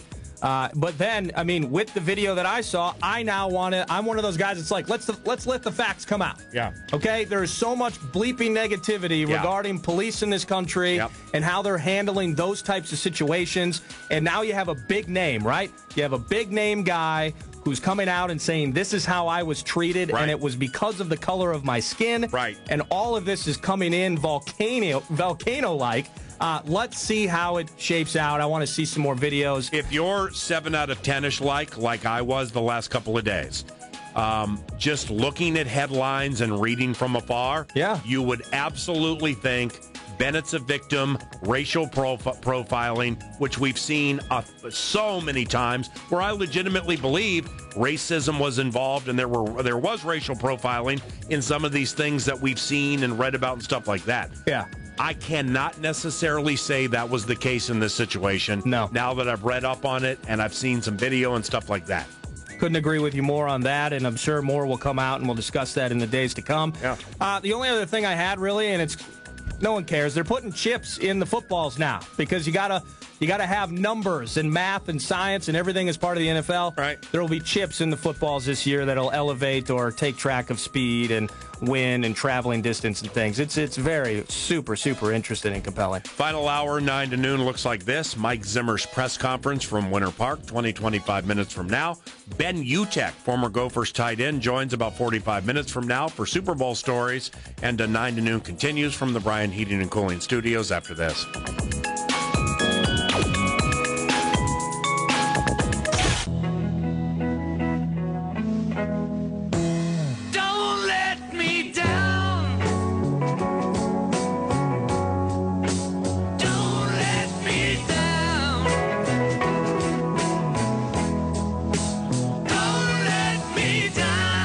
For the Twins at KC, Gophers at Corvallis. Vikings at home against the New Orleans Saints. And if we want to be quasi-petty, but I mean, we're pulling for the Vikings to win the division, I guess it kind of goes for the Seattle Seahawks. And if somebody loved me like you do. Russell Wilson, love us like you do. Lambeau, Sunday, 3-2-5. Deep shot, Doug Baldwin, TD. Don't let me down. Might be a little too early in the equation to worry about that. Don't let me down. Paul, we're not worried about anybody else. We're just worried about ourselves. Copyright PJ Fleck. Weekly guest, 9 to noon, starting next week. Every Thursday, 11:35-ish. PJ Fleck with yours truly. It's 11 o'clock. Mike Zimmer, coach of the Minnesota Vikings, with his weekly presser coming up within the next 15-20 minutes, transpiring on a Thursday this week because they play on Monday Night Football. Massive series for the Minnesota Twins in front of us right now. Indeed, John Lennon, don't let us down. The Twins lost 2 of 3 to Kansas City at home and just lost 2 of 3 at Tampa. This may be a dumb question because maybe Tampa is a super profitable team, and I'm not one to squash dreams of markets. You know, we're in that market, in that Tampa market. They're relatively close to Tallahassee, where the Florida State Seminoles play. They got the Tampa Bay Buccaneers. They got the Tampa Bay Lightning. But I just don't understand why there's a baseball team in Tampa St. Pete. I mean, they can be coached by Joe Madden and have David Price as one of their stud pitchers with Evan Longoria and whomever and the Upton kids, and they still get 5,000 people a game. I just don't understand what good it is for Major League Baseball to have that team in that market. And no matter if it's good or if it's bad, I mean, it's like if I'm watching the MLB package and New York or Boston are playing at Tampa, they'll have 25,000. And 18,000 of them are rooting for the Red Sox or the Yankees. It's a really awkward situation. I mean, it's not Vikings-Packers at U.S. Bank Stadium, 92% Vikings fans, but the 8% cheering for John Kuhn, going, Kuhn. The 8% is a loud 8%. It's 75% adversary, 25% home team. I mean, maybe I'm completely missing something from the equation here with the fact that baseball's been in Tampa for X amount of years now, but nobody goes. I mean, the ballpark, the flop at the Trop sucks. So nobody wants to go into that spot when there are other things to do in the Tampa St. Pete area, including Clearwater over an elongated bridge, and Clearwater's spectacular. But it's like for Tampa, it's not like with the Metrodome. Nobody wants to go into the Metrodome in June, July, or August because we only have so many warm months here. It's always warm in Tampa. And even when it's not warm, it's not that cold. Just weird, man. When I watch Tampa Ray games, I'm like, why is that even a thing in Major League Baseball? Baseball in Tampa. We know the equity the Minnesota Twins have established over the years, and we also know that the team is hot and thick in a wild card related race. 9 to noon really wants the Minnesota Twins to play in that wild card game at Yankee Stadium. I mean, if it's only for a night and it's Barrios versus whomever or Santana versus whomever, I mean, that's fat. It's high drama. It's elite sports snobbery. That would be terrific. I'm really hoping they get there. Meant what I said 30 minutes ago. I don't think they're good enough to pull away and build a cushion into the final series or two at the end of the season, but I also don't think they're mediocre or bad enough to just like fall out of it after losing 2 of 3 at home to KC and 2 of 3 at Tampa. What's in front of us now? In baseball, until you get to the final game or the final series, you can't be an all-or-nothing guy. In other sports with X amount of games to go in a season, you can have a little all or nothing to you.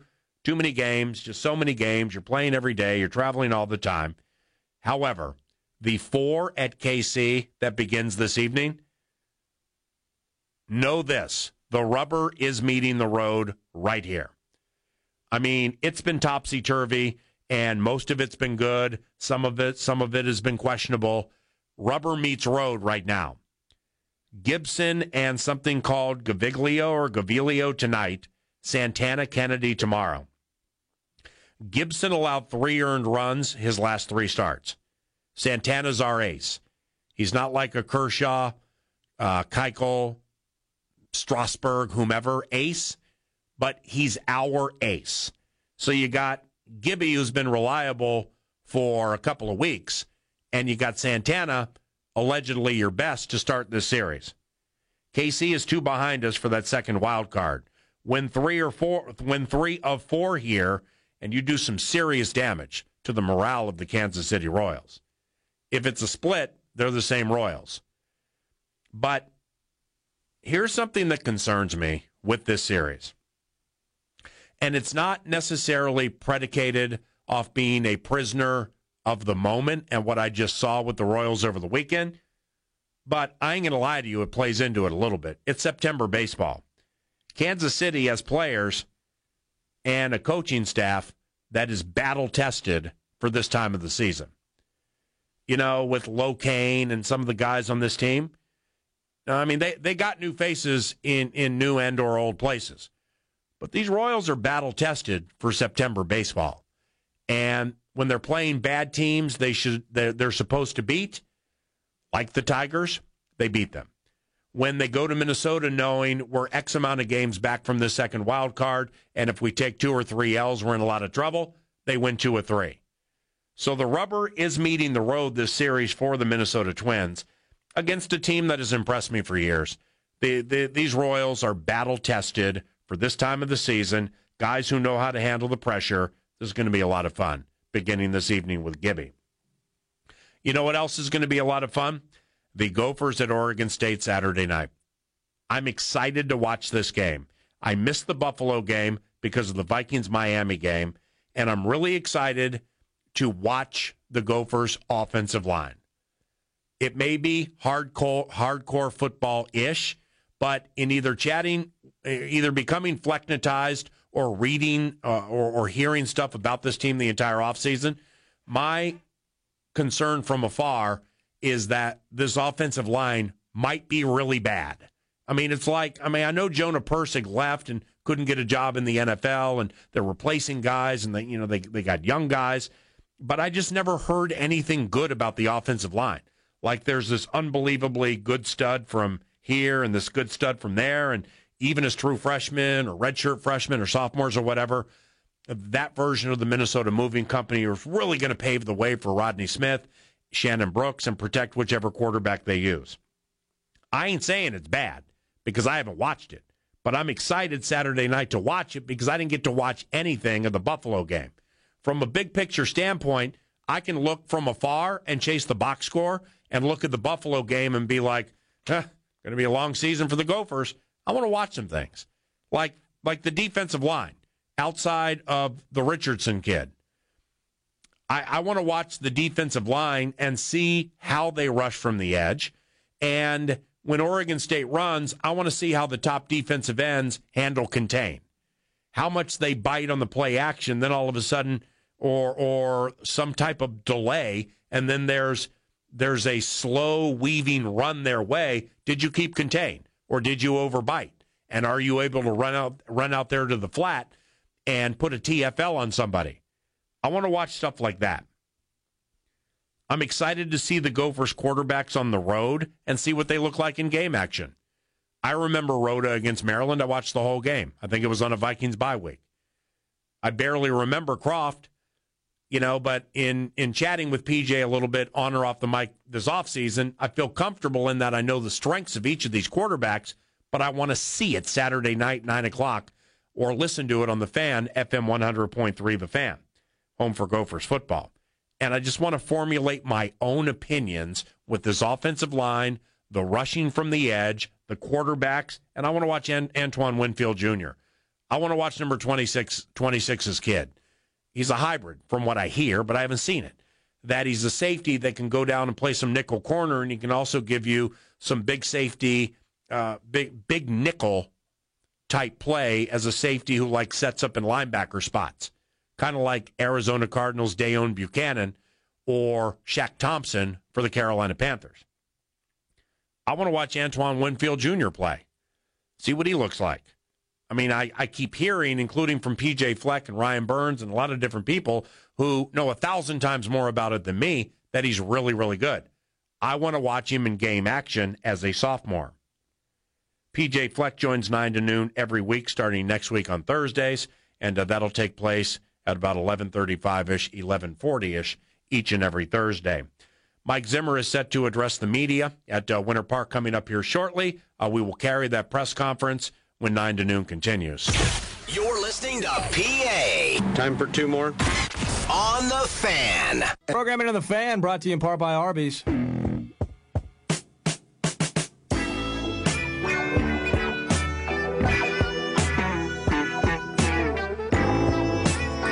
Waiting for Vikings coach Mike Zimmer to address the assembled media at Winter Park, break down this Vikings-Saints game.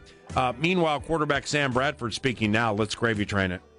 Things that we've had success with in the past, and he can kind of draw on that, and the same being, I know what Pat's trying to do, with certain calls. I know how we're trying to attack defenses. So, I think our conversations during the game, having been together, we've got a pretty good feel for what we're seeing out there on the field and what we want to get to. So it makes it easy for me, to come up to him with ideas. But it also, it's easy for me to understand when he comes to me with something, hey, I want to get to this play or I want to get to this play. I usually have a pretty good understanding of why he wants to do that. More input going into the week with the game plan that's assembled and making changes at the line of scrimmage this year? I think I've always had input with him. Like I said, I think one of the greatest things about him is his willingness to adapt, his willingness to listen. If I have a good idea and I take it to him and he likes it, he's going to put it in. We're going to look at it during the week. So I don't know if it's any more this year than it has been in the past. Any more responsibility with protections, with the offensive line and how young some of those guys are? Probably a little bit.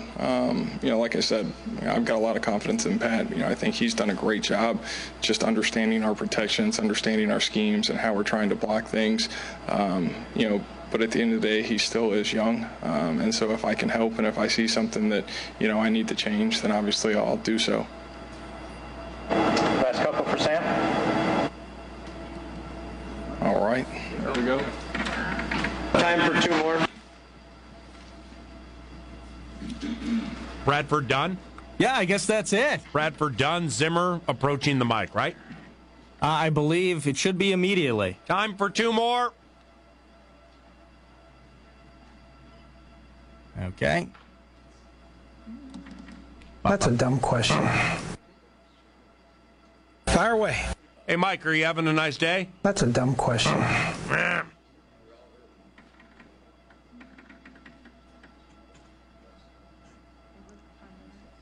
Time for 2 more. This portion of the press conference brought to you by... Come on! Tyrone Rodney Smith against Oregon State.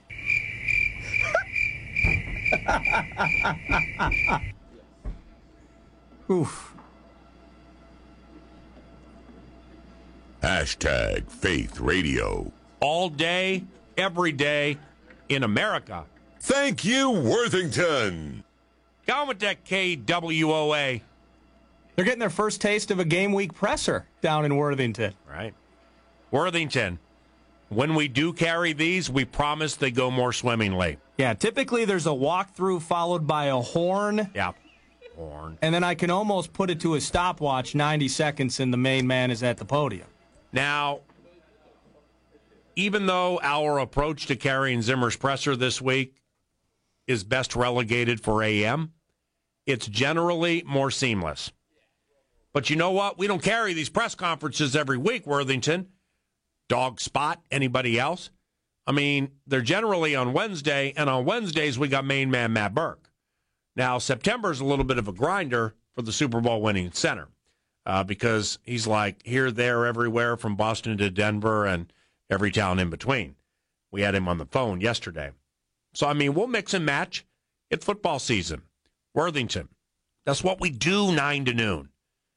It's like we do a lot of things, and, you know, when the Wild get underway and we do Vox in the Box, we think you'll like that. Newfangled Timberwolves squad this year. Can't wait to talk about that. The producer and I watch every game. I've been an NBA guy since my late mom, Shirley. Here's Zimmer. We're getting ready and excited to prepare for New Orleans on Monday night. Time for 2 more! You know, it's going to be important that our crowd helps us out loud. They've got a fast break offense. He does a lot of things at the line of scrimmage, and you know, so hopefully we'll start tailgating early because the game's at 6 this week. So we got to get going here and get ready to get US Bank Stadium rocking. Questions? Mike, does Drew Brees do anything differently now than he did earlier in his career? He's awful good. He's really good. Extremely accurate. You know, I think one of the things that he's got an unbelievable arm too, but one of the things that sets him apart, I think, is he's so quick getting rid of the football, knowing where to go with to the different spots. He really is, you know, Hall of Fame kind of quarterback. You know, obviously one of the best in the NFL and one of the best that's ever played. Mike, given all the hype surrounding this game, Monday night opener, Peterson's return, do you talk to the team at all about just kind of staying with what you do rather than getting caught up in that? Well, I talk to the team about a lot of things, but I'm not going to discuss them here. Going back to Brees, you mentioned the quick release. Is that what makes him so hard to sack for defenses, or is there other things that he does? Yeah, if he doesn't pull the ball down, you know, if you don't make him pull the ball down, he's going to get it out and he's not going to get sacked. Mike, when you're in your base defense, you'll have 3 rookies starting. Is that a statement on today's NFL or just the talent that you guys brought in this year? We're in our base defense. We'll have 3 rookies. Well, you have 3 rookies starting, counting Dalvin Cook and I'm talking about 3 overall. You said base defense. I was trying to figure that out. So the question was about the NFL or talent? Is it NFL or the talent you brought in? You know, I think it's both. I think obviously, except for Brees, you know, and Terrence Newman, you know, the NFL is getting younger most of the time, and but you know, I do believe our scouts did a nice job with the guys in the draft and the guys that we brought in. You play a guy like Brees, from your standpoint, do you try to not give him anything, or do you want to give him a certain diet because of his experience? Well, you know, he is really hard to fool. I mean, he's seen so many different things. You know, he's a great competitor. You know, part of it is just doing what we do, and you know, will we change up some? Sure. You know, and so will they. You know, they try to keep you off balance. We'll try to keep them off balance, and we'll go to work. How tough is it to know what to expect from the Saints defense with so many new faces over there? Yeah, they've got a lot of new guys. You know, but they are talented. They've got, you know, I think I counted 5 or 6 of the first rounders with their group, and so you never, you know, that's the unknown about a first game. You never know, really, especially when they've, and I have seen some change from last year to this year in the preseason on some of the things they're doing defensively. So yeah, it can present a problem. What were your impressions of Lattimore coming out of the draft? Same impressions now. Really good corner, good cover skills, gets in and out of the breaks, good hands. Like a couple years ago when you were still trying to figure out where you wanted Eric Kendricks to be permanently, whether middle or outside, what made you want to keep him in the middle? This year? A couple years ago, you know, when you were still... Well, we had Chad before, and I figured, you know, to get the best 3 on the field, that was the best way to go. And this year, you know, Kendricks played so well a year ago. He's so comfortable doing that position, and, you know, I had talked to him a little bit. He didn't really want to move, and I didn't really want to move him. Like earlier this summer, you talked about getting to know Sam Bradford better with but you were kind of texting him after a lot of the practices while you're away. I still do. Yeah. I guess now that you've kind of had more time to spend with him. Well, he's really knowledgeable. He's and I mean, maybe some of the things I know more now are, personal things that are going on, things he likes to do outside of football and, that stuff. I mean, as far as football-wise, most of the time our conversations are about football, and a lot of times he asks what I see, and I ask him about, well, what did he see there or whatever, and be alert for this or that. With Kendricks, how has he evolved kind of as a leader, in the middle of that defense, making calls from the past couple of years? He's just more comfortable in everything he does. I think the guys really respect him because he's a playmaker. He plays real hard. He's a tough kid. And then, as far as the leadership part, I think, Eric to me is who he is. He's going to lead by example. He makes the calls. He gets the calls out, and he takes accountability for his actions. He's pretty quiet off the field. Is he? Is he what? He seems fairly quiet away from the game, like in the locker room and that. What's he like during game day and when you're going over things with him on the sidelines? He's the same. He's the same as in during practice. He's focused, intense. He's always been an intense guy. But he understands, and if he makes a mistake, he owns up to it. Player that he is, especially. So is he a good example of the modern day kind of defender, smaller, faster linebacker, as opposed to the bigger guys? Well, it is a little bit, yeah. I mean, the way the NFL is evolving into more of a spread offense kind of a thing. Yeah, I would say that's true. You have to have linebackers that can cover nowadays, I believe, just because of the way the league is. Seen enough of Latavius that he could be the guy that you brought him in here to be? Yeah, I think so. The things I've seen, he's explosive to the hole, good vision, carries his pads forward. I think that he can be a good physical runner. Mike Dalvin was saying he loves the fact on draft day that you guys took a chance on a kid with quote-unquote character issues, and that his idea was to just come in here and not talk and just let his work do the talking. What have you seen aside from the work that has impressed you? Well, that's pretty much what he's done. He stays quiet. He's a positive, confident person, and but he likes to go around and high five the offensive linemen and the rest of the offensive players. So he's got a little energy that way. But he's been quiet, like he said he was going to be. He's been detailed about his work. So pretty much what he said. That's what he's done. Do you expect Barr to be more of a playmaker this year? Yeah, that. A lot of times that depends on the game. A lot of times, it's like I expect Everson to be a playmaker all the time. But, if they're putting 2 or 3 guys on him, then, things happen. So it's the same thing with Barr. But, I think he's going to have a good year. He's worked really hard this offseason. He's improved on a lot of things that he needed to improve on. And, but each game is going to be different, based on what other teams decide they want to do. And then we have to attack in other ways. Time for 2 more. How do you go about kind of trying to figure out how they're going to use their running backs in different ways, different skill sets, and they've got 3 pretty good ones there right now? Yeah, well, they do have different skill sets. That's true. But their offense hasn't changed in a number of years. So they're going to run their offense, and when whether it's Kamara or 22, they're in there and they're behind the center, then that's what they're going to do. That part I don't think is going to change much. They'll use each guy a little differently like they always do. And they do have a little bit different skill set than all of them, all 3 of them. But, that's, offensively,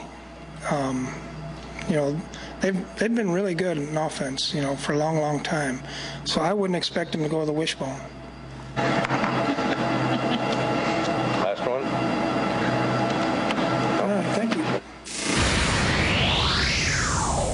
Well, I mean, it doesn't have to be the wishbone to have it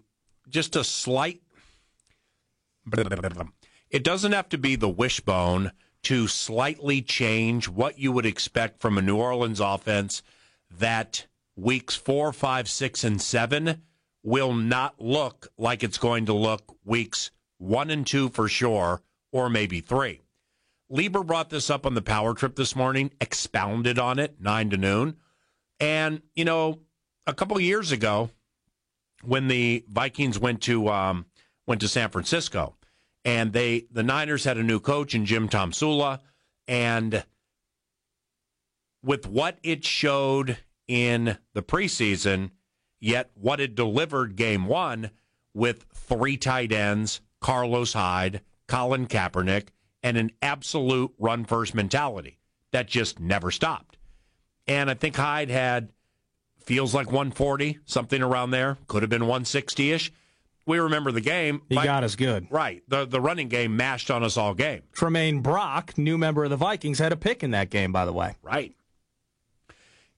To anticipate a Sean Payton orchestrated, Drew Brees led offense to be a complete run-first operation from afar seems like a stretch. However, if you were to look at 2016, and if you want to pull anything from the preseason, a problem the Vikings defense has at times is stopping the run. And that's with elite run stopper Linval Joseph and Eric Kendricks, who's really good against the run. The positions New Orleans does not want to be in is second and or third and long, facing the double A gap deception and trickery of where the blitzes are coming from. The mugs. Right. You like that, didn't you? Mugging the A gap. And now you got the mugs opposite the center and guards, and then here comes Hitman from the edge. Yeah. You want to avoid that. With Peterson and Kamara and Ingram, you can run between the tackles. Lieber said something earlier that I think is very compelling, and I don't know if it's going to take place, but if Peyton can keep Zimmer in his 4-3 base with Ben Gedeon on the field, if Alvin Kamara, this good pass-catching rookie running back from Tennessee, if he can play some slot and make it work and find a way to concoct Gedeon and or Sendejo responsibility, that could be very intriguing from a New Orleans offensive standpoint. Jeez. And the battering in the Bay is a good example, and maybe as Vikings fans, a good example as why it's difficult to, peg the Vikings as what you saw in these games that didn't count, in the 30-9, in the tough game at Seattle and those sorts of things, and the run defense and all of those things, because of a coach like Sean Payton and a guy even like Jim Tomsula a couple of years ago, guys figuring out how to take specific things of what you know is going to work, hiding that, sneaking it, and bringing out the cards when it matters. Right. And this is the game to do it. And this is exactly the game to do it. When you think about all the Adrian Peterson-related drama of all of that, you know that this pass defense is very, very high-end in the Minnesota Vikings. And the cliche would be they're going to spread it out, and it's Mackenzie Alexander versus whoever they put in the slot, and that's how it's going to work, and that's what you got to focus on. Yeah. Well, what happens all of a sudden now, if you see, 6 out of the first 9 plays, a couple of inside zone, you push 28 to the outside. Now Mark Ingram's in there. Now they got a fullback, and they're going heavy on us, and they're doing all this stuff. Meanwhile, Drew Brees hasn't done play action yet, and you're midway through the first quarter. Yep. Now that's how things get tricky and get weird quickly. And Mike Zimmer, you can tell he's tired and he wants to get this game over with. He's probably mid-scheme in about 3 different directions right now on how to handle that. Well, if you're Sean Payton, elite offensive mind, against Mike Zimmer, elite defensive mind. And ever since you started organized team activities in minicamp, you've spent 5 months scheming against each other from afar. And these guys know each other, and they coached with each other with the Dallas Cowboys. So the competitive arrogance that's there between Peyton and Zimmer it is a story. Mm-hmm. It may not be a ballyhooed story into the game, but if you're Peyton and you look at the Vikings 4-3 base, or if you look at the Vikings defense, you obviously try to find weaknesses you can exploit, and how can you continue to mash on it until they make you stop. And the two obvious ones to start will be when they're 4-3, let's make sure this Michigan linebacker can cover. Let's make sure he can cover. We know he can tackle. Let's make sure he can cover. And when they go nickel, let's make sure this second-year DB from Clemson is better than he was last year. Yeah. And those are some subplots that will play into Monday night. You're listening to PA. Faith is belief without proof. On the Fan. AN. I can't wait until tomorrow. And he's Paul Allen. Very well be too late. Football feast. I can't wait until tomorrow. 'Cause Clomper. Could never come. Super Bowl stories. Ben Utecht, it's Paul Allen. How have you been? Paulie, how you doing, bud? My main man. Ben went undrafted from the University of Minnesota in 2004. He played with the Indianapolis Colts from 04 through 07, then the Cincinnati Bengals 08 and 09. Via Twitter, he is at Ben Utecht, Utecht. He played in 6 playoff games, including Super Bowl 41, captured a ring with the Indianapolis Colts following the 2006 season. Main man rejoins the equation now. Things well with you? Oh, can't complain. I've got 4 beautiful daughters. 3 of them are back in school, so a little bit more breathing room. Life is good. Life is good, Paul. Ain't that the truth? Thank you for assisting us with Super Bowl stories. It's something we do weekly with people who have taken part in the Super Bowl up to Super Bowl 52 at U.S. Bank Stadium. Your Colts beat the Chicago Bears in the Miami Super Bowl, the one with Prince performing at halftime, which was unbelievable. You win 29-17. Top of the head, what do you remember about the game? Well, it was one of only 2 Super Bowls in the history of the game to rain. So I remember the rain filling the Miami Dolphins stadium. And I share this story. Adam Vinatieri, our all-pro place kicker, he already won 3 Super Bowls with New England Patriots, but he told our team 2 weeks before the game that at kickoff he said, "Men, don't blink. Don't you dare blink."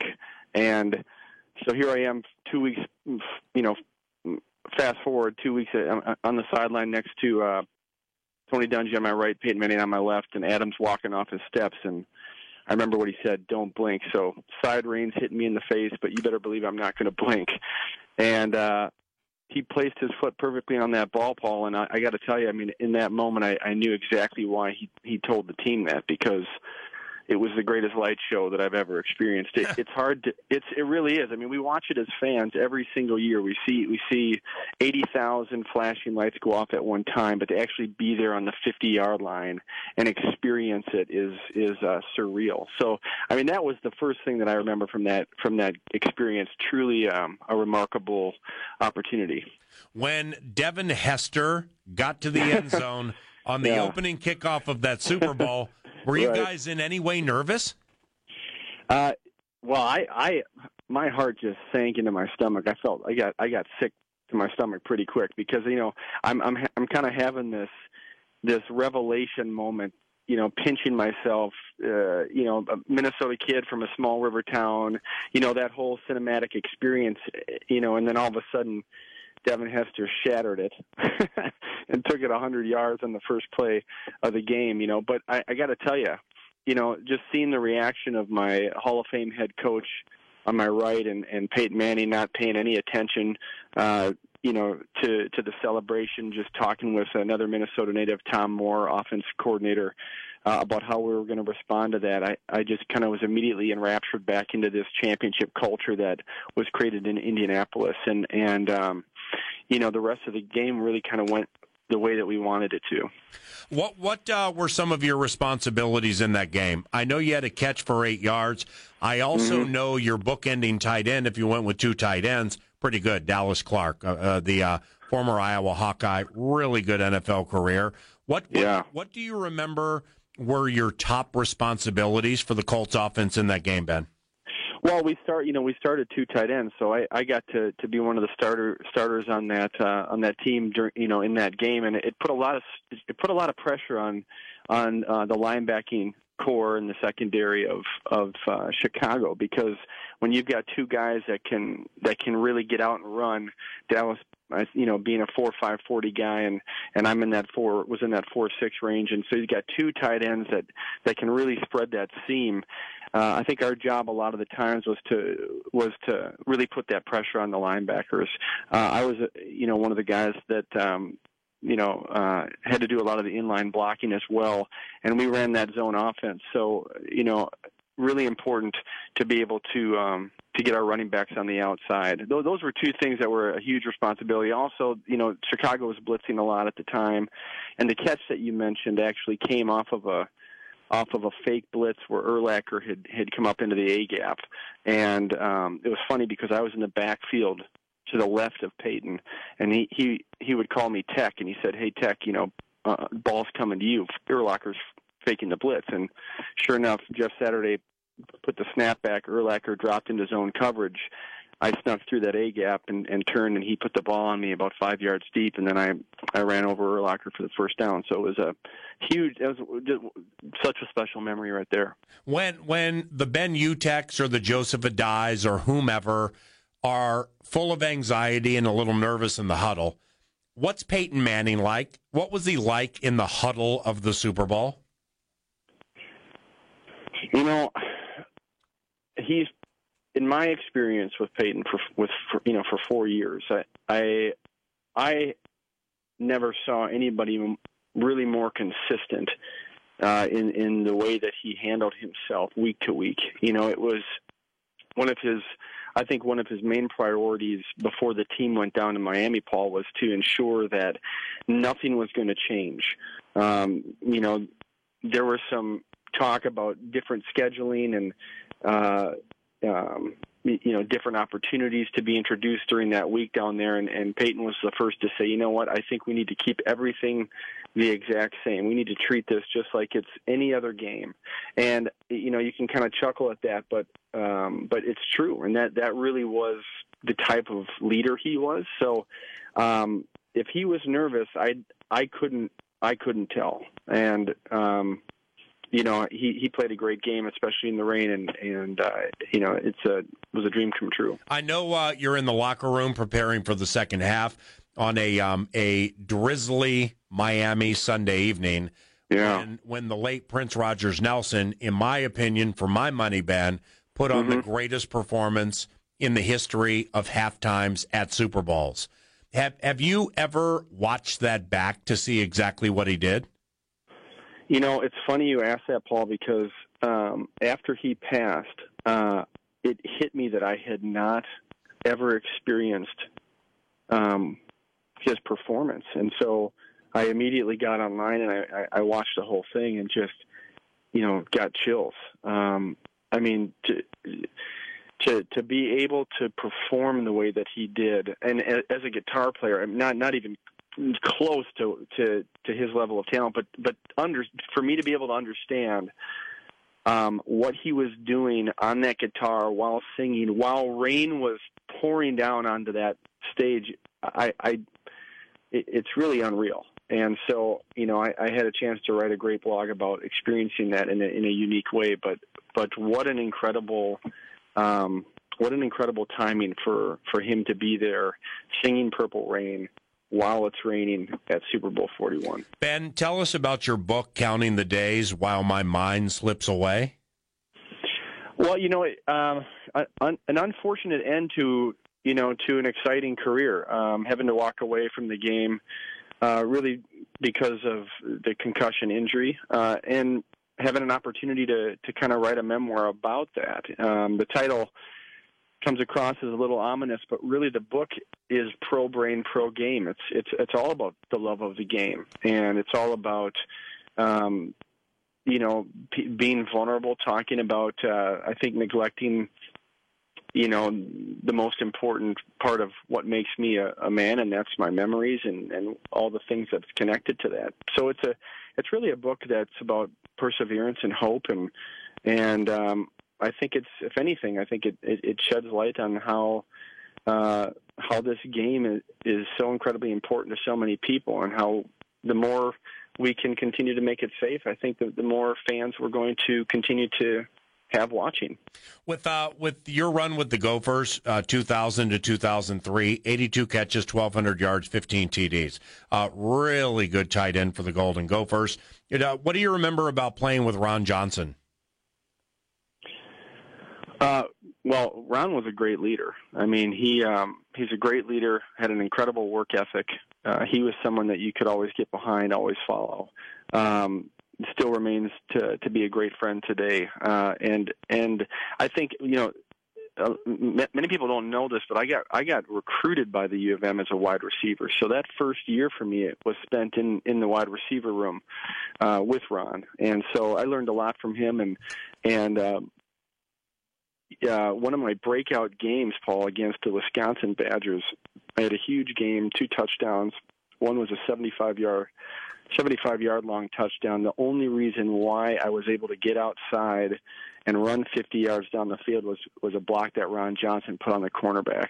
Nice. And got a great picture of it. So, all around fantastic player, and glad to call him my friend. Last one, 45 seconds, you get it all, Ben Utecht, Super Bowl stories. P.J. Fleck and his run with the Gophers, how do you think he's going to do? I've never seen somebody come in with such a well-structured culture program, and so I think coming out of the Dungy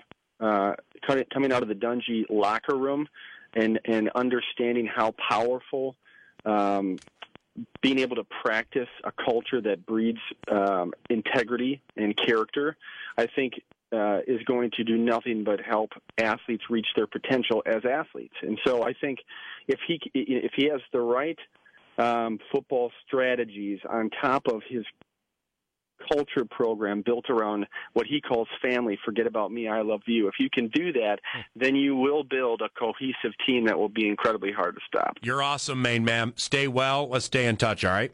All right, Paul. Thanks, bud. Ben Utecht, Super Bowl Stories, 9 to noon. How about your favorite radio station, FM 100.3 The Fan? 7:30 tonight, Chiefs-Patriots. Saturday, how about this doubleheader? J.D. Spielman and the Nebraska Cornhuskers at Oregon, 3:30 on The Fan. 9 o'clock in the evening, Grimm and the Gophers at Oregon State. Pregame begins at 7. Win up high for it! Then a trifecta in second and unfashioned on Sunday. All of these games on the radio. I love it, baby!